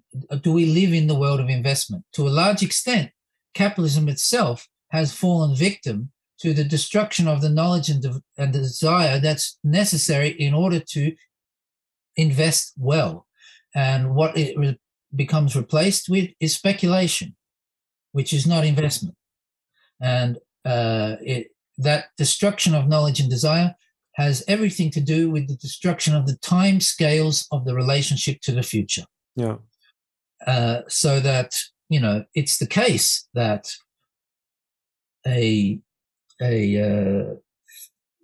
investment bank may decide to shift to a building that's 500 meters closer to the stock exchange, because the shorter wires between there and there mean that they get a thousandth of a second advantage, which is what they can exploit algorithmically. Now, on the one hand, you can make money. On the other hand, this is not a model. It functions as long as it functions until it stops. Yeah, I'm also thinking about your old college buddy, I guess, Dominic Petman's book, Peak Libido, where he also talks about these kinds of experiments. Also, they can be kind of social experience, like a group, medium-sized group experiments. So it's not just about let's say formal organizations, but also about on the level of communities, right? Is that also what you're thinking of, or are you thinking of kind of, I would say, a top-down approach where you need to think of a kind of way of organizing society or systems, or is it something that both? It's both. Let me say this. It's a mistake. Another opposition that it's a mistake to make is the opposition between the bottom up and the top down. Yeah. And it is a mistake that is made, for instance, by a lot of left movements that embrace the idea of bottom up without top down. Top down, it becomes the enemy. This can get you nowhere. What matters is the relationship between the bottom up and the top down. That's a dynamic process. And what does top down mean then? It means, for instance, peer review. It means the idea that there is a structure of authority of claims. And if we live in a post-truth world, it's because all of those top-down structures have all been invalidated together and become a source of distrust together. But without any certification process, mm-hmm. then you are opening up to a kind of to the kind of vacuum that used to plague communes that would run on consensus, where there's no basis for making a decision, and what ends up is a default that somebody takes power. Yeah, because you're always operating within a power structure. In other words, the bottom-up philosophy leads to the top-down taking power. If you treat it as an alternative, one or the other. Mm-hmm. And so what I'm saying, yes, it is a question of communities, definitely. But it's not only a question of listening to the people or the people getting together and doing something. Yes, that's crucial. But also it's a matter of bringing them into the possibility of trust that's necessary for any top-down process. When the conditions of trust are destroyed, you cannot do that. And so you have to cultivate that possibility. But yes, it's also a question of what Stiegler was doing was experiments that were in the community, but also involving institutions. And where both need to be transformed. And not only transformed, but then become scalable up to a larger scale. I just want to list a few ideas, because we've talked about quite a lot already, and there's some elements in your work and Stiegler's work that people don't normally connect, but that if we think about an alternative, we have to take them into account. It's the same reasoning behind people who are rightfully saying that if you want to address climate change, you also need to address social justice, for instance. So they're on different dimensions, but I think they're all kind of related. And my question to you, of course, is if we can talk about how they are related. So I would say the first, what you're saying is you speak about information and knowledge as almost information sometimes being the enemy of knowledge, which is a different idea from, I mean, people saying we live in an information society. What people need to, be informed citizens is information. We talked about in the Flat Earth episode about the idea that we don't know it doesn't work, but if people don't accept the scientific consensus, or let's say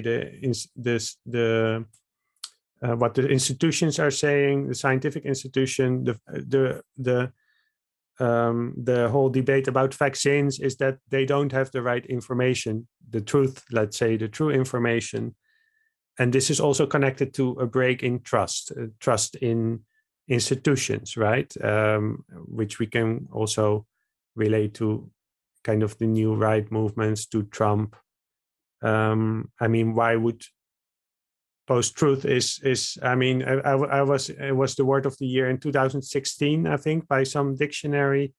And of course, everybody remembers is Sean Spicer saying that the inauguration crowd at Trump's inauguration was the largest in history, period. And then Kellyanne Conway was interviewed about it, and she said, well, the journalist said, well, this is just not true. It's false. But she said, no, he just presented alternative facts. So this is one idea about post-truth, and the idea that information is what should matter, but it doesn't seem to matter. Then the other part, because now that's kind of information and knowledge, is kind of the noetic, the intellectual part of it. But we've also talked about desire, and the idea, I think, which many people recognize, is that right now we live amongst screens. And in the Neganthropocene introduction, Stigler's book, The Neganthropocene, not the the Neganthropocene, you list 7 challenges of our age, and one of them is that the ubiquitous nature of modern screens. But of course, in Plato's allegory, like the first sentence of the chapter that Stigler writes about it is everything is a screen. But that was already true in Plato's day. So something seems to be changing around that, around living among screens, which is connected to a kind of depletion. There's something that we need and we're not getting it anymore, and it leads to a kind of crisis. Then this is connected to the screens, of course, to technology and technological performativity, which I don't quite understand yet, but there's a different dynamic in technology and information technology, information as data, as being calculated, that is different from human society, let's say. So all of this is kind of connected under the umbrella term of we live in the Anthropocene. And the alternative, I think the name for the alternative would be the Neganthropocene, which, if we look at what is the discourse around the Anthropocene, is that precisely what you say earlier, we just need to act. The time of thinking is over. We have all the information about climate change already. We just need to act. And well, in Techniques in Time 4, Stigler says, well, there's never been a time in human history where it was so urgent to meditate, and at the same time we don't have time to meditate. Okay, so this is just a whole list of a whole range of concepts that somehow need to be connected to each other, I think, in this alternative. Am I still missing other ones, or are these kind of the ingredients that we need for the cake? Yes, maybe we need another I'm thinking of one. I think just one more. Maybe that's the one you're thinking, is what you called about before, the otium, the free time, the kind of the break, the I think Stigler calls it the intermittence, the time where you're not busy with your daily life. Was that the one you're thinking of, or is there one more? Well, I was thinking of entropy and the question of of course. Yeah. Anthropocene means. Yeah. But I think I should get to that through a roundabout way. First, I think it's important to say that the post-truth age and the destruction of trust were not created by Donald Trump. And the idea of distrust in institutions was not created by Donald Trump. He exploited a situation that had been arising for a long time.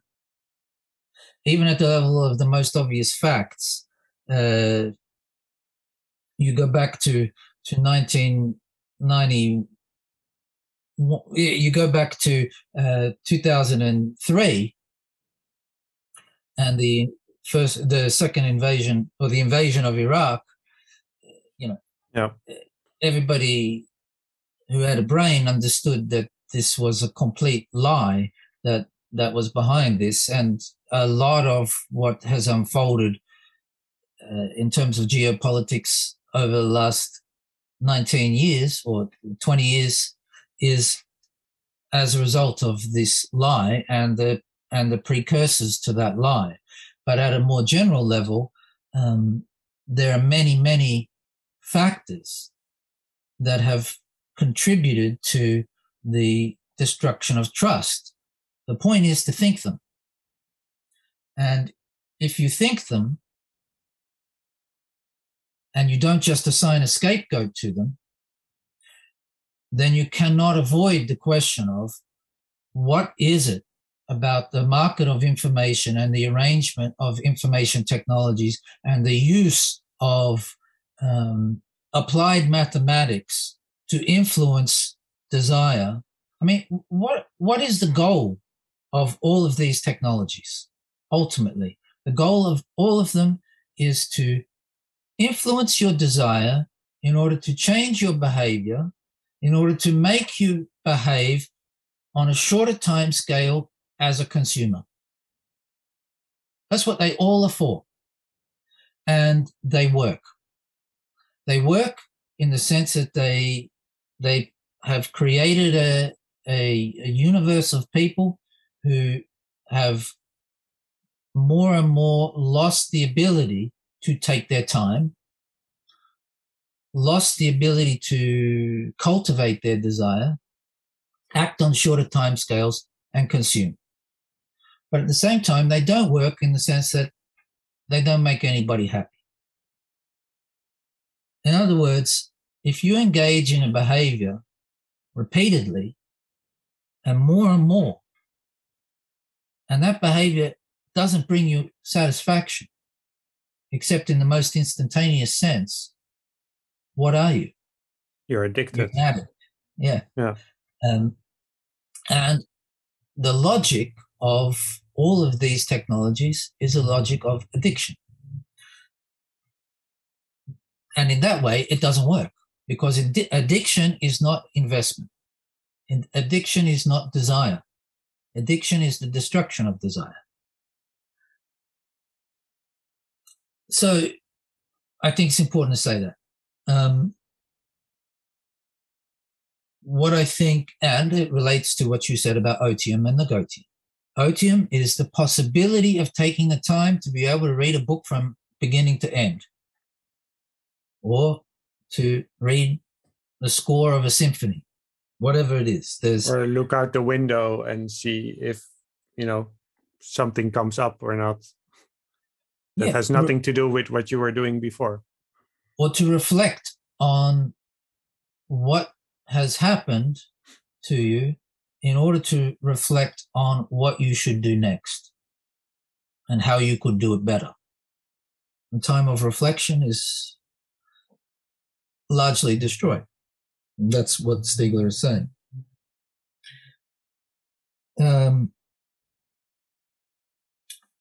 I said at the beginning, or near the beginning, that the behavioral programs of all living things are based on a kind of memory, And I said that that memory is genetic memory. What does that mean? It means that at a certain time, several billion years ago, a new process entered the universe.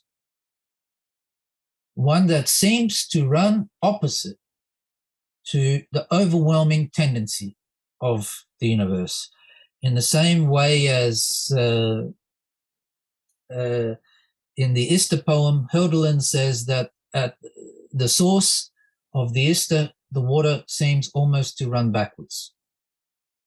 It almost runs backwards in the sense things almost run backwards with living things, in the sense that instead of tending to fall apart, tending to go to the simpler structures to use up their energy, the opposite seems to happen. Complexity seems to develop. Differentiation seems to increase.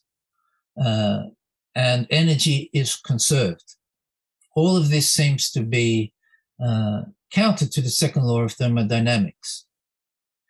And when we say that the genetic program is a memory, what we mean is it lasts over time.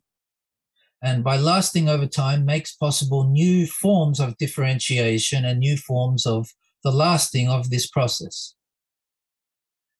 The lasting over time and the differentiation of organs and species that it makes possible, that this memory molecule makes possible, is what Schrödinger called negative entropy. Negative not in the sense of opposite, but in the sense of a counter tendency within the overwhelming tendency that is inescapably the entropic tendency of the second law of thermodynamics, that as applied to the universe as a whole. At a certain point, brains develop, vertebrates, and when brains develop, they produce a new kind of memory that makes possible new forms of negentropy for animals. That means that they can conserve the lessons of their experience, but they can't pass them on. And the question is, firstly, are human beings the same as animals or different?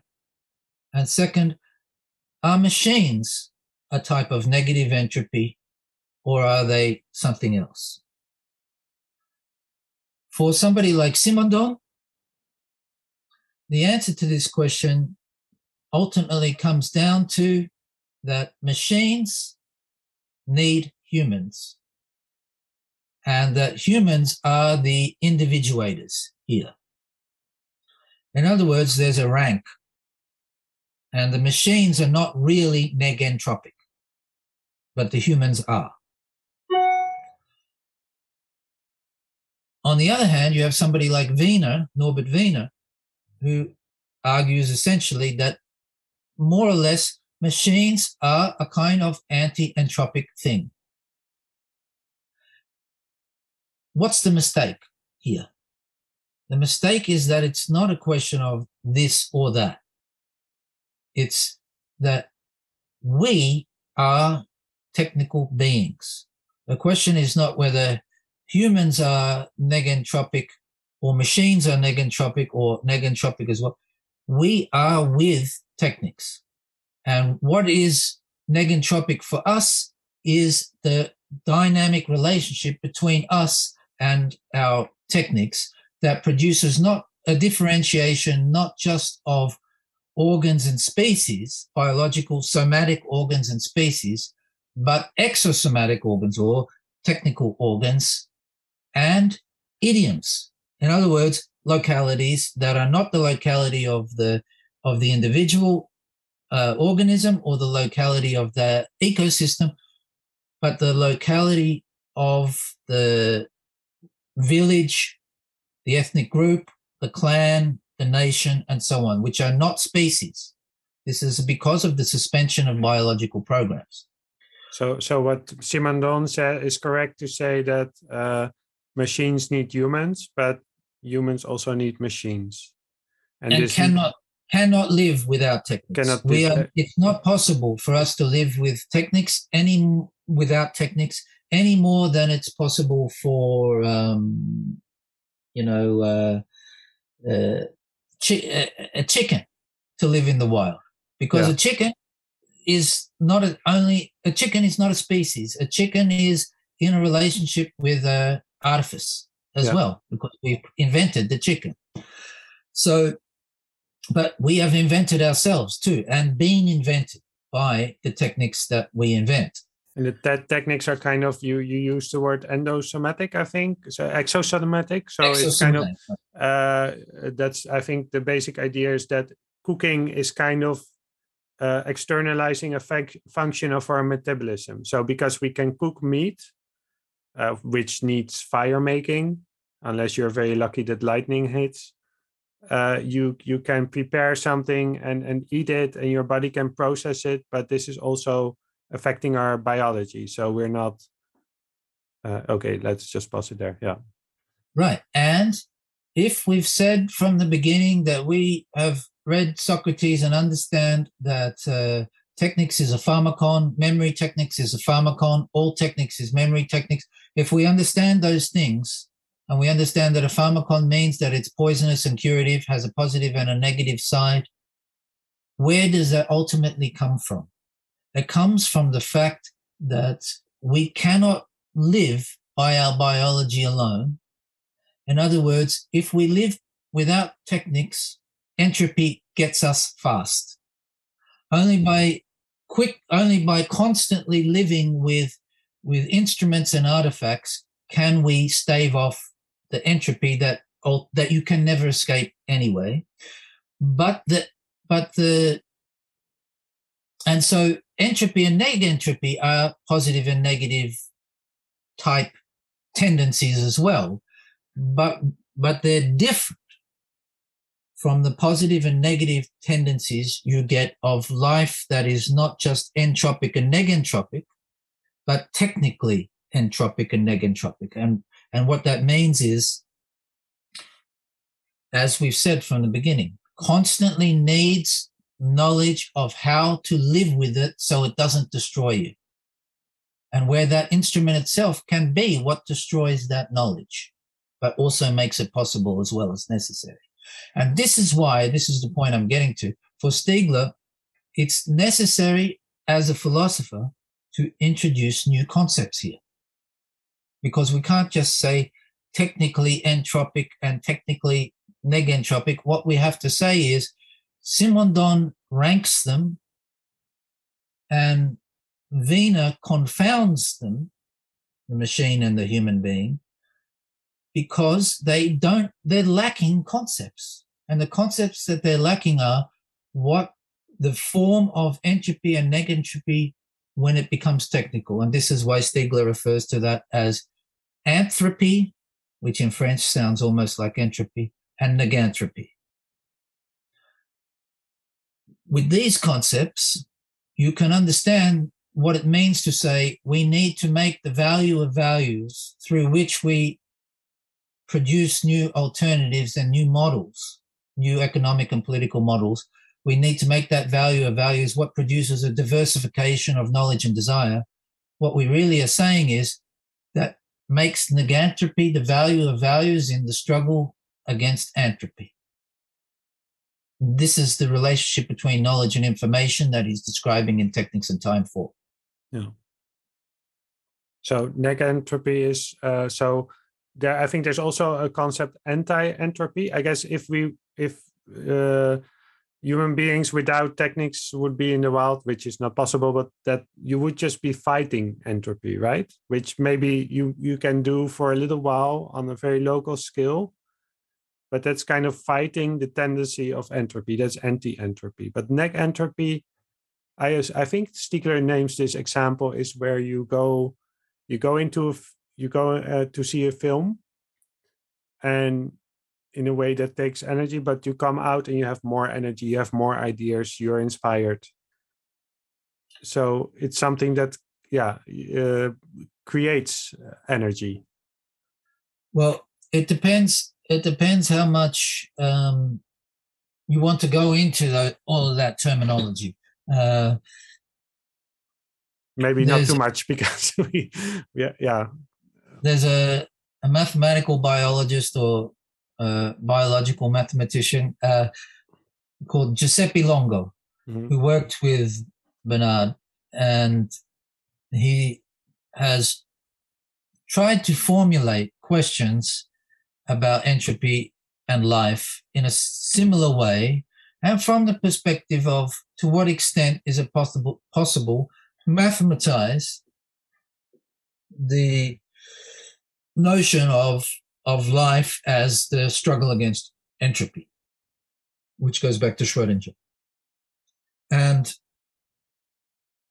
he wants to make a distinction between a machine and biological life, which is totally legitimate because that's not the same thing as making an opposition between human life and a machine.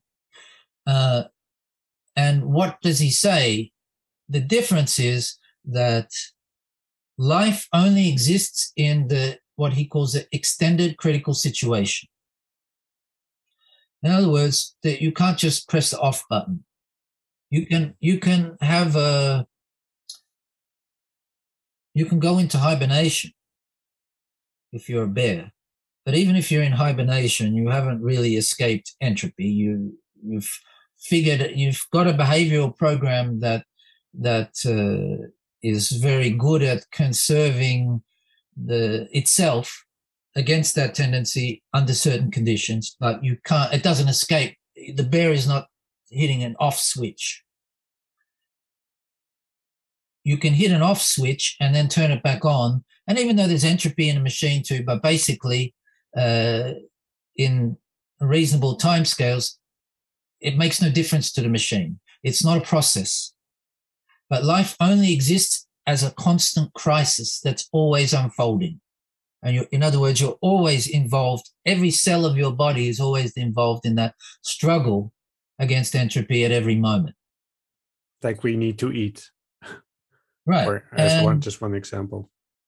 So there's two aspects to it. One is the conservation of what I am, not as unchanging, because I'm always changing, but as more or less stable, metastable. That could be called negentropy. And then there's the transformative character. For instance, when the biological evolution produces new things that never existed before, species that never exist, the singularity of that process in its capacity to produce transformation, to bring something into existence that the universe didn't imagine beforehand, is something like anti-entropy. So in other words, you could say it's a division between a synchronic and a diachronic aspect. And the same argument could be made about entropy and negentropy. Negentropy is in that way would be the tendency to metastabilize the psychic life, the social life that we live in, not freeze it, but to metastabilize it in a dynamic that also can produce anti-anthropic transformations when a system reaches its limits. And what does happen when a system reaches its limits? Either it collapses or it transforms. Yeah. So that metastabilizing also, I think, means keeping things open, right? Because there's, if you close things off from, let's say, the rest of the universe, in the end, entropy will win. And where every system always has a tendency towards closing. Yeah. And that's why the struggle, keeping it open is always a kind of a struggle. Yeah. And that struggle for us is what we usually call politics. Yeah. Okay, so we've talked about entropy. So these are kind of still the physics aspects of it. And there's a relationship between entropy and I mean, Stiegler makes a connection between entropy, the Anthropocene. So we have the entropy with an E and with an A, and anthropos, let's say entropy, everything becomes humanized. The whole planet is kind of humanized now. We have satellites in orbit. We have, there's everything is anthropized in that way. Mm-hmm. And then he makes a connection between information. Entropy has been used in information theory, which he's very critical of. And he also introduces this concept of technological performativity. Maybe that's a good next step, because I know I'm very interested in the concept of performativity, but I didn't know technological performativity. One way of looking at performativity is if I say, I promise you this, then I'm doing the thing I'm describing. So it's not just a description. So that's where it came from linguistics. Mm-hmm. But you can expand it. I think Derrida has done that as well. For instance, if you read a novel, it describes a world, but by describing that world, it also brings this world into being.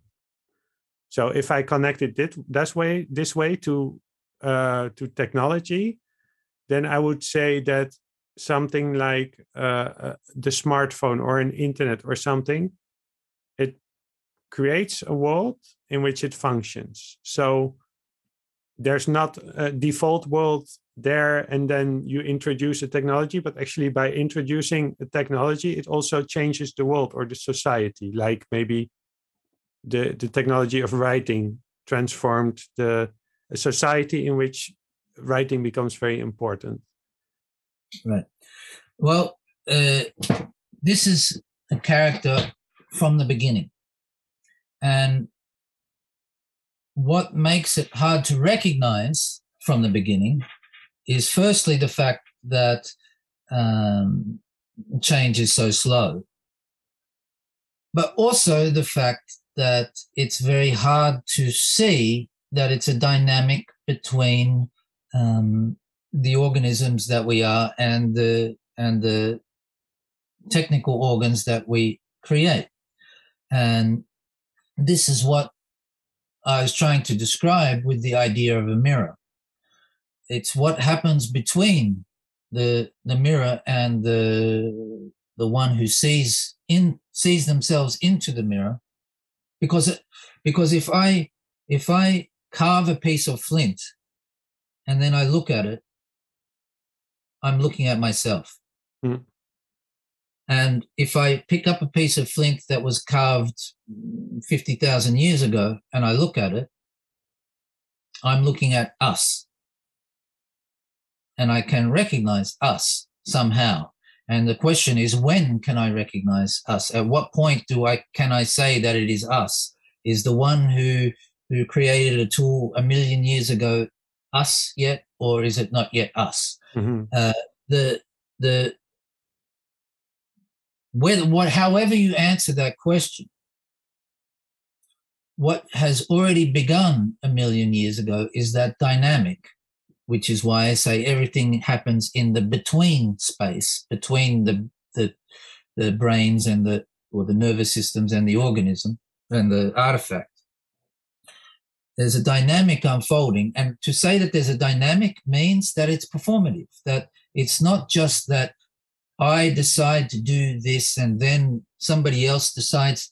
There's an unfolding dynamic that's let's say a psychotechnic dynamic, a psychosocial technique dynamic of individuation that is constantly reinventing the world, but mostly without being known. But that's the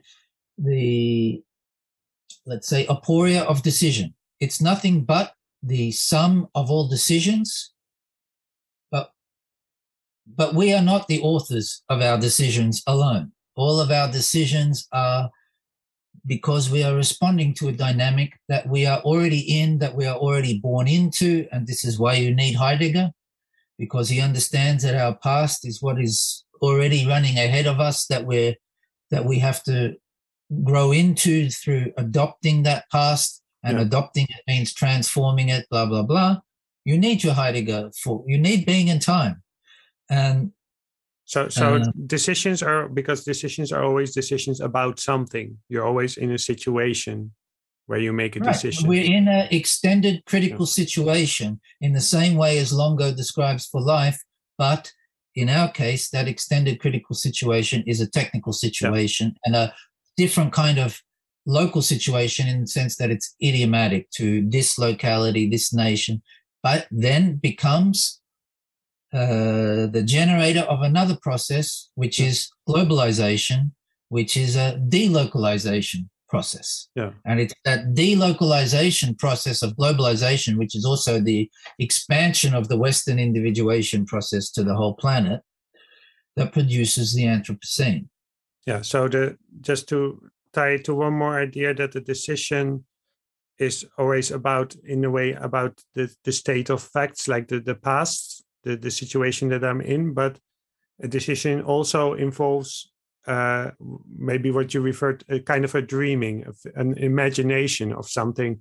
For instance, if I decide, shall I stay, eat in or go out for dinner tonight, I'm imagining two possibilities.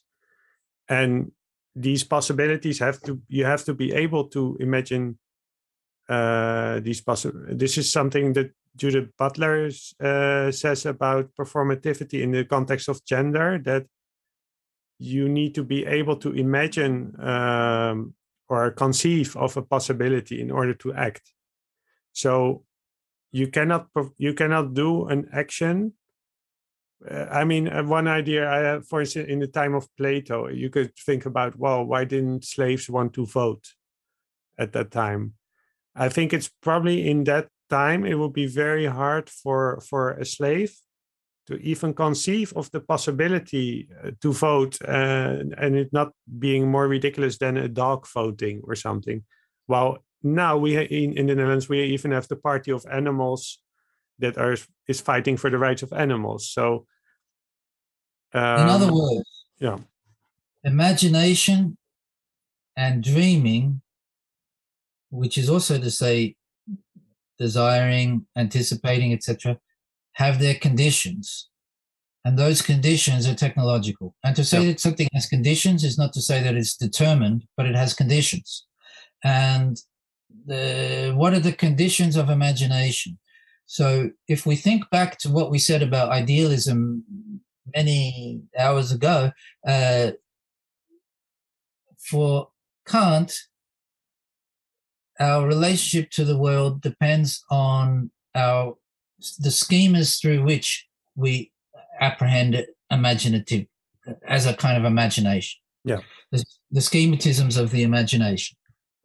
But those schematisms are not transcendental as Kant thought. They have conditions that are not transcendental, and that mean that they change over time.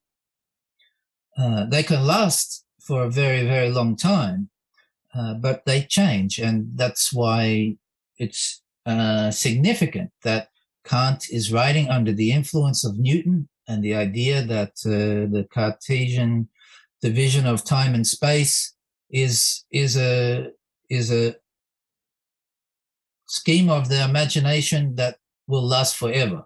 And then we find out, well, maybe time and space are not quite what we thought. They're not Euclidean at all.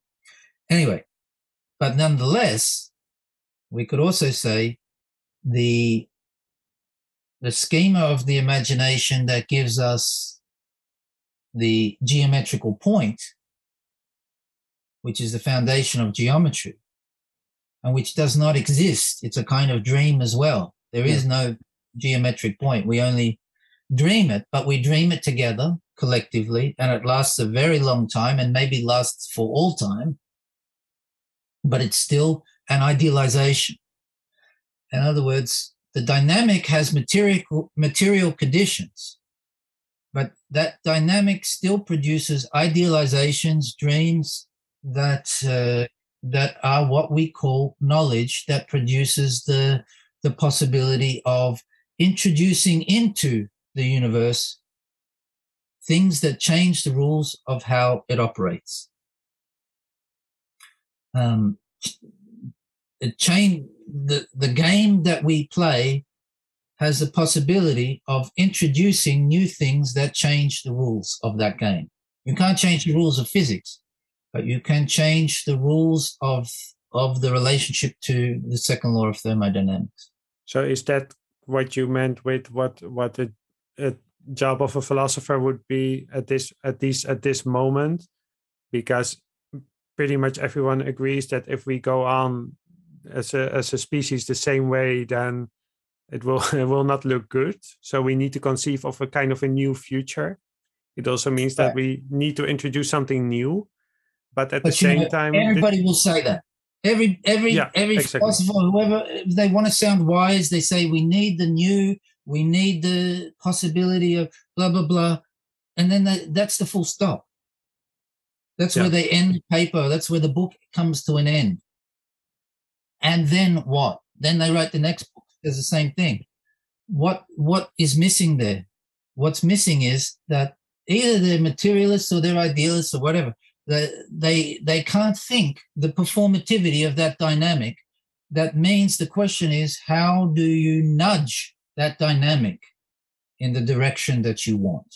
And you nudge it, not just, you need concepts, which are kind of techniques. You need the concepts that will make it possible for you to reinvent the technical and industrial future.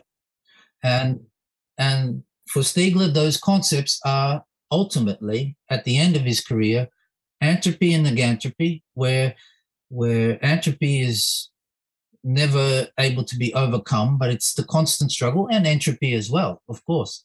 But we're constantly in the struggle against the tendency for knowledge to turn into information. And what we need is, if we say, everybody knows we have to change because climate change, blah, blah, blah, but yet nobody's doing anything, nothing happens. It's because of power, invested interests, etc. Yes, it is because of power, invested interests, but that's not all that it's because of. It's also because of post-truth. It's because the conditions of our capacity to believe in a future and to trust in some trajectory to get to that future have been totally undermined. And the relationship to truth then is what makes it really a philosophical question. As long as you recognize that truth has its conditions, and those conditions are what we do with our memory technologies, which are also our dream technologies. Yeah, and I would add it's not just the possibility to get there, but the possibility to get there together, because that has been eroded as well. The community, the sense of we, where I think we're I can't remember his name. This famous physicist in the 1980s. Anyway, I think what is his name? Like a public physicist. Sorry, Carl Sagan. Carl Sagan. Yeah, he already said. I think it was already in the 80s where he said, "Okay, look, here's the problem: climate change. But this can only happen if we can only face this if we're able to work together, not just the United States, but all these different nations. And if we don't learn that, if we don't have this sense of a community, of we need to get there together, this kind of is doomed from the start." Right. Well, it's the decade where Margaret Thatcher said there is no such thing as society, and Ronald Reagan said the problem is the government is the problem, not the solution. Yeah. So this is really the decade in which the active attempt to destroy all of the systems through which we try socially to find ways of living with our changing technical system were begin to really be undermined in a very powerful way that's continued for the last 40 years. That's the story of the last 40 years. And what is it? Because then, given what we've talked about before, we're not at the steering wheel in the sense that we can just draw up a new ideology. You said before, what is the next is maybe we don't know, which is maybe a great, like an end of a Socratic dialogue about, okay, many of the assumptions and the way we approach things are not working, and we need something new. That is what we know, but we don't know what it is. And you've been engaging, spending so much time and energy in the work of Stiegler, translating it, I think making it available. I think you're not in it for the money, right? I mean, actually your book, Political Attraps, a political anaphylaxis. yeah, so it's available open source. Yeah, sorry. Why are you struggling? That title just rolls off the tongue. Yeah, I don't know. I need to say it like 10 times. But so given what we talked about, you invest energy in a work also maybe with a sense of critique, but also because of a desire. So what is it that you feel is the importance of this work? I mean, maybe I should ask another question first, because it's so difficult. Stiegler's work is so difficult to read. He introduces so many neologisms, new concepts, axiomatization. I counted the sentence of like 177 words. I think in society there's a lot of critique sometimes.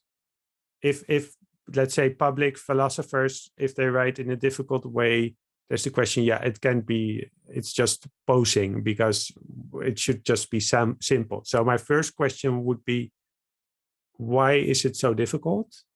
And the second question is is there a way that you can translate this? I mean, you're translating it literally, but is there a way that you can translate it in a way that makes clear, why do we need to invest our time in trying to understand this work? Right. A few things. First thing, Jacques Derrida, that I mentioned before, in a book called Limited Ink, said, if things were simple, word would have got around. The problems we have are complex. A tweet is not going to solve it. And the fact that the intellectual class, if you want to call it that, becomes captured by Twitter is one reason for thinking that it's a worse platform than Facebook, if such a thing is possible. But to go back to Stiegler's work, yes, it's complicated, and he has some very long and complex sentences. I don't believe the problem is neologisms. Yes, there's lots of neologisms, and the problem is that you have to, all of the ones from the earlier books are kept and new ones are introduced as the work unfolds. So yes, there's a proliferation of neologisms. Some of them mean almost the same thing as the old ones. So you can definitely ask, was it really necessary to do this particular one or that particular one?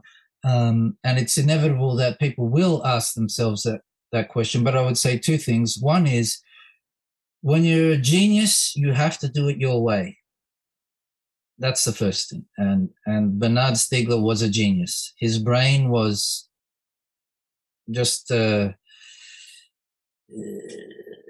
was there. It was all there. I don't know when it exactly happened, but I think it was when he was in that prison cell. Something crystallized, and after that, it was just a matter of pulling it out of his head. The second thing is, I've already said why I think neologisms are necessary, because they mark places where a concept is missing. In a sense, all our words were neologisms at one point in human history. Yeah. But there are problems with the fact that his work is difficult. But one of the main ones is the one that I said, that the people who you might think are qualified to read it struggle because their reading is too narrow. And that's for a lot of reasons. One is because it's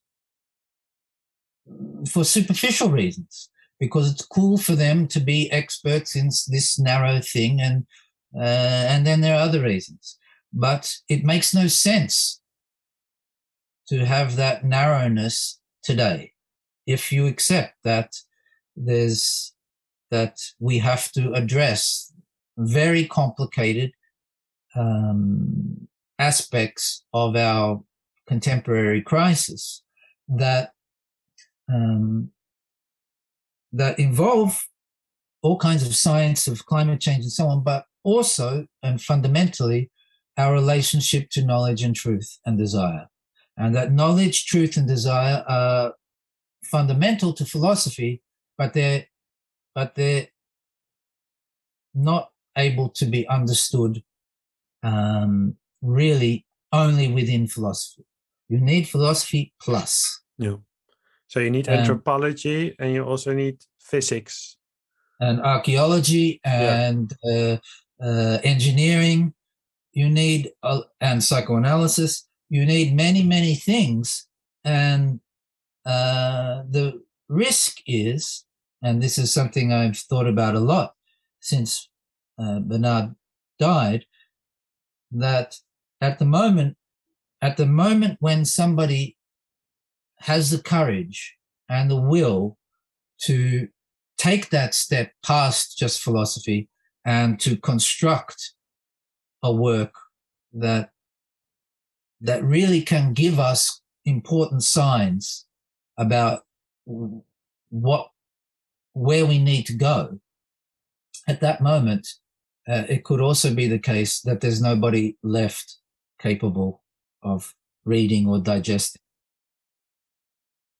And that's what we could call a more than tragic fate for philosophy, but also for far beyond philosophy. And what is next for you? What are you working on right now?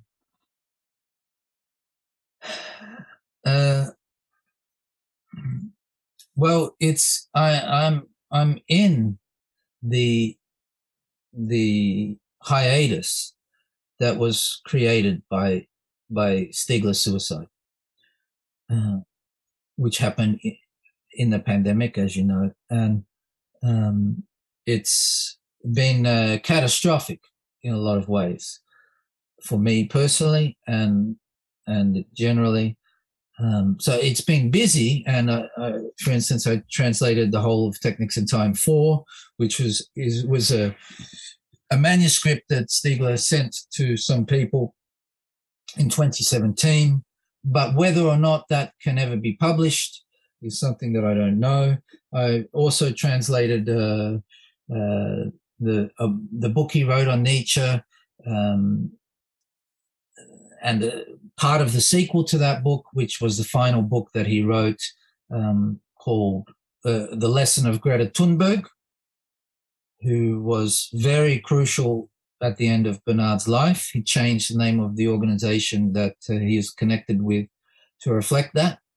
And also have published, all those ones are not published, no contract, nobody can read them, that's it. But I did publish the collective book that was in some way Bernard's final testament, even after the Thunberg book, which is called Bifurcate, There Is No Alternative, the subtitle being an ironic twist on the 80s ideas of Thatcher and Reagan. And that is the book in which most concretely fleshed out is the ideas about what steps have to be taken in what direction. So hopefully people will read that book. No. I'm just left with, how can it be that,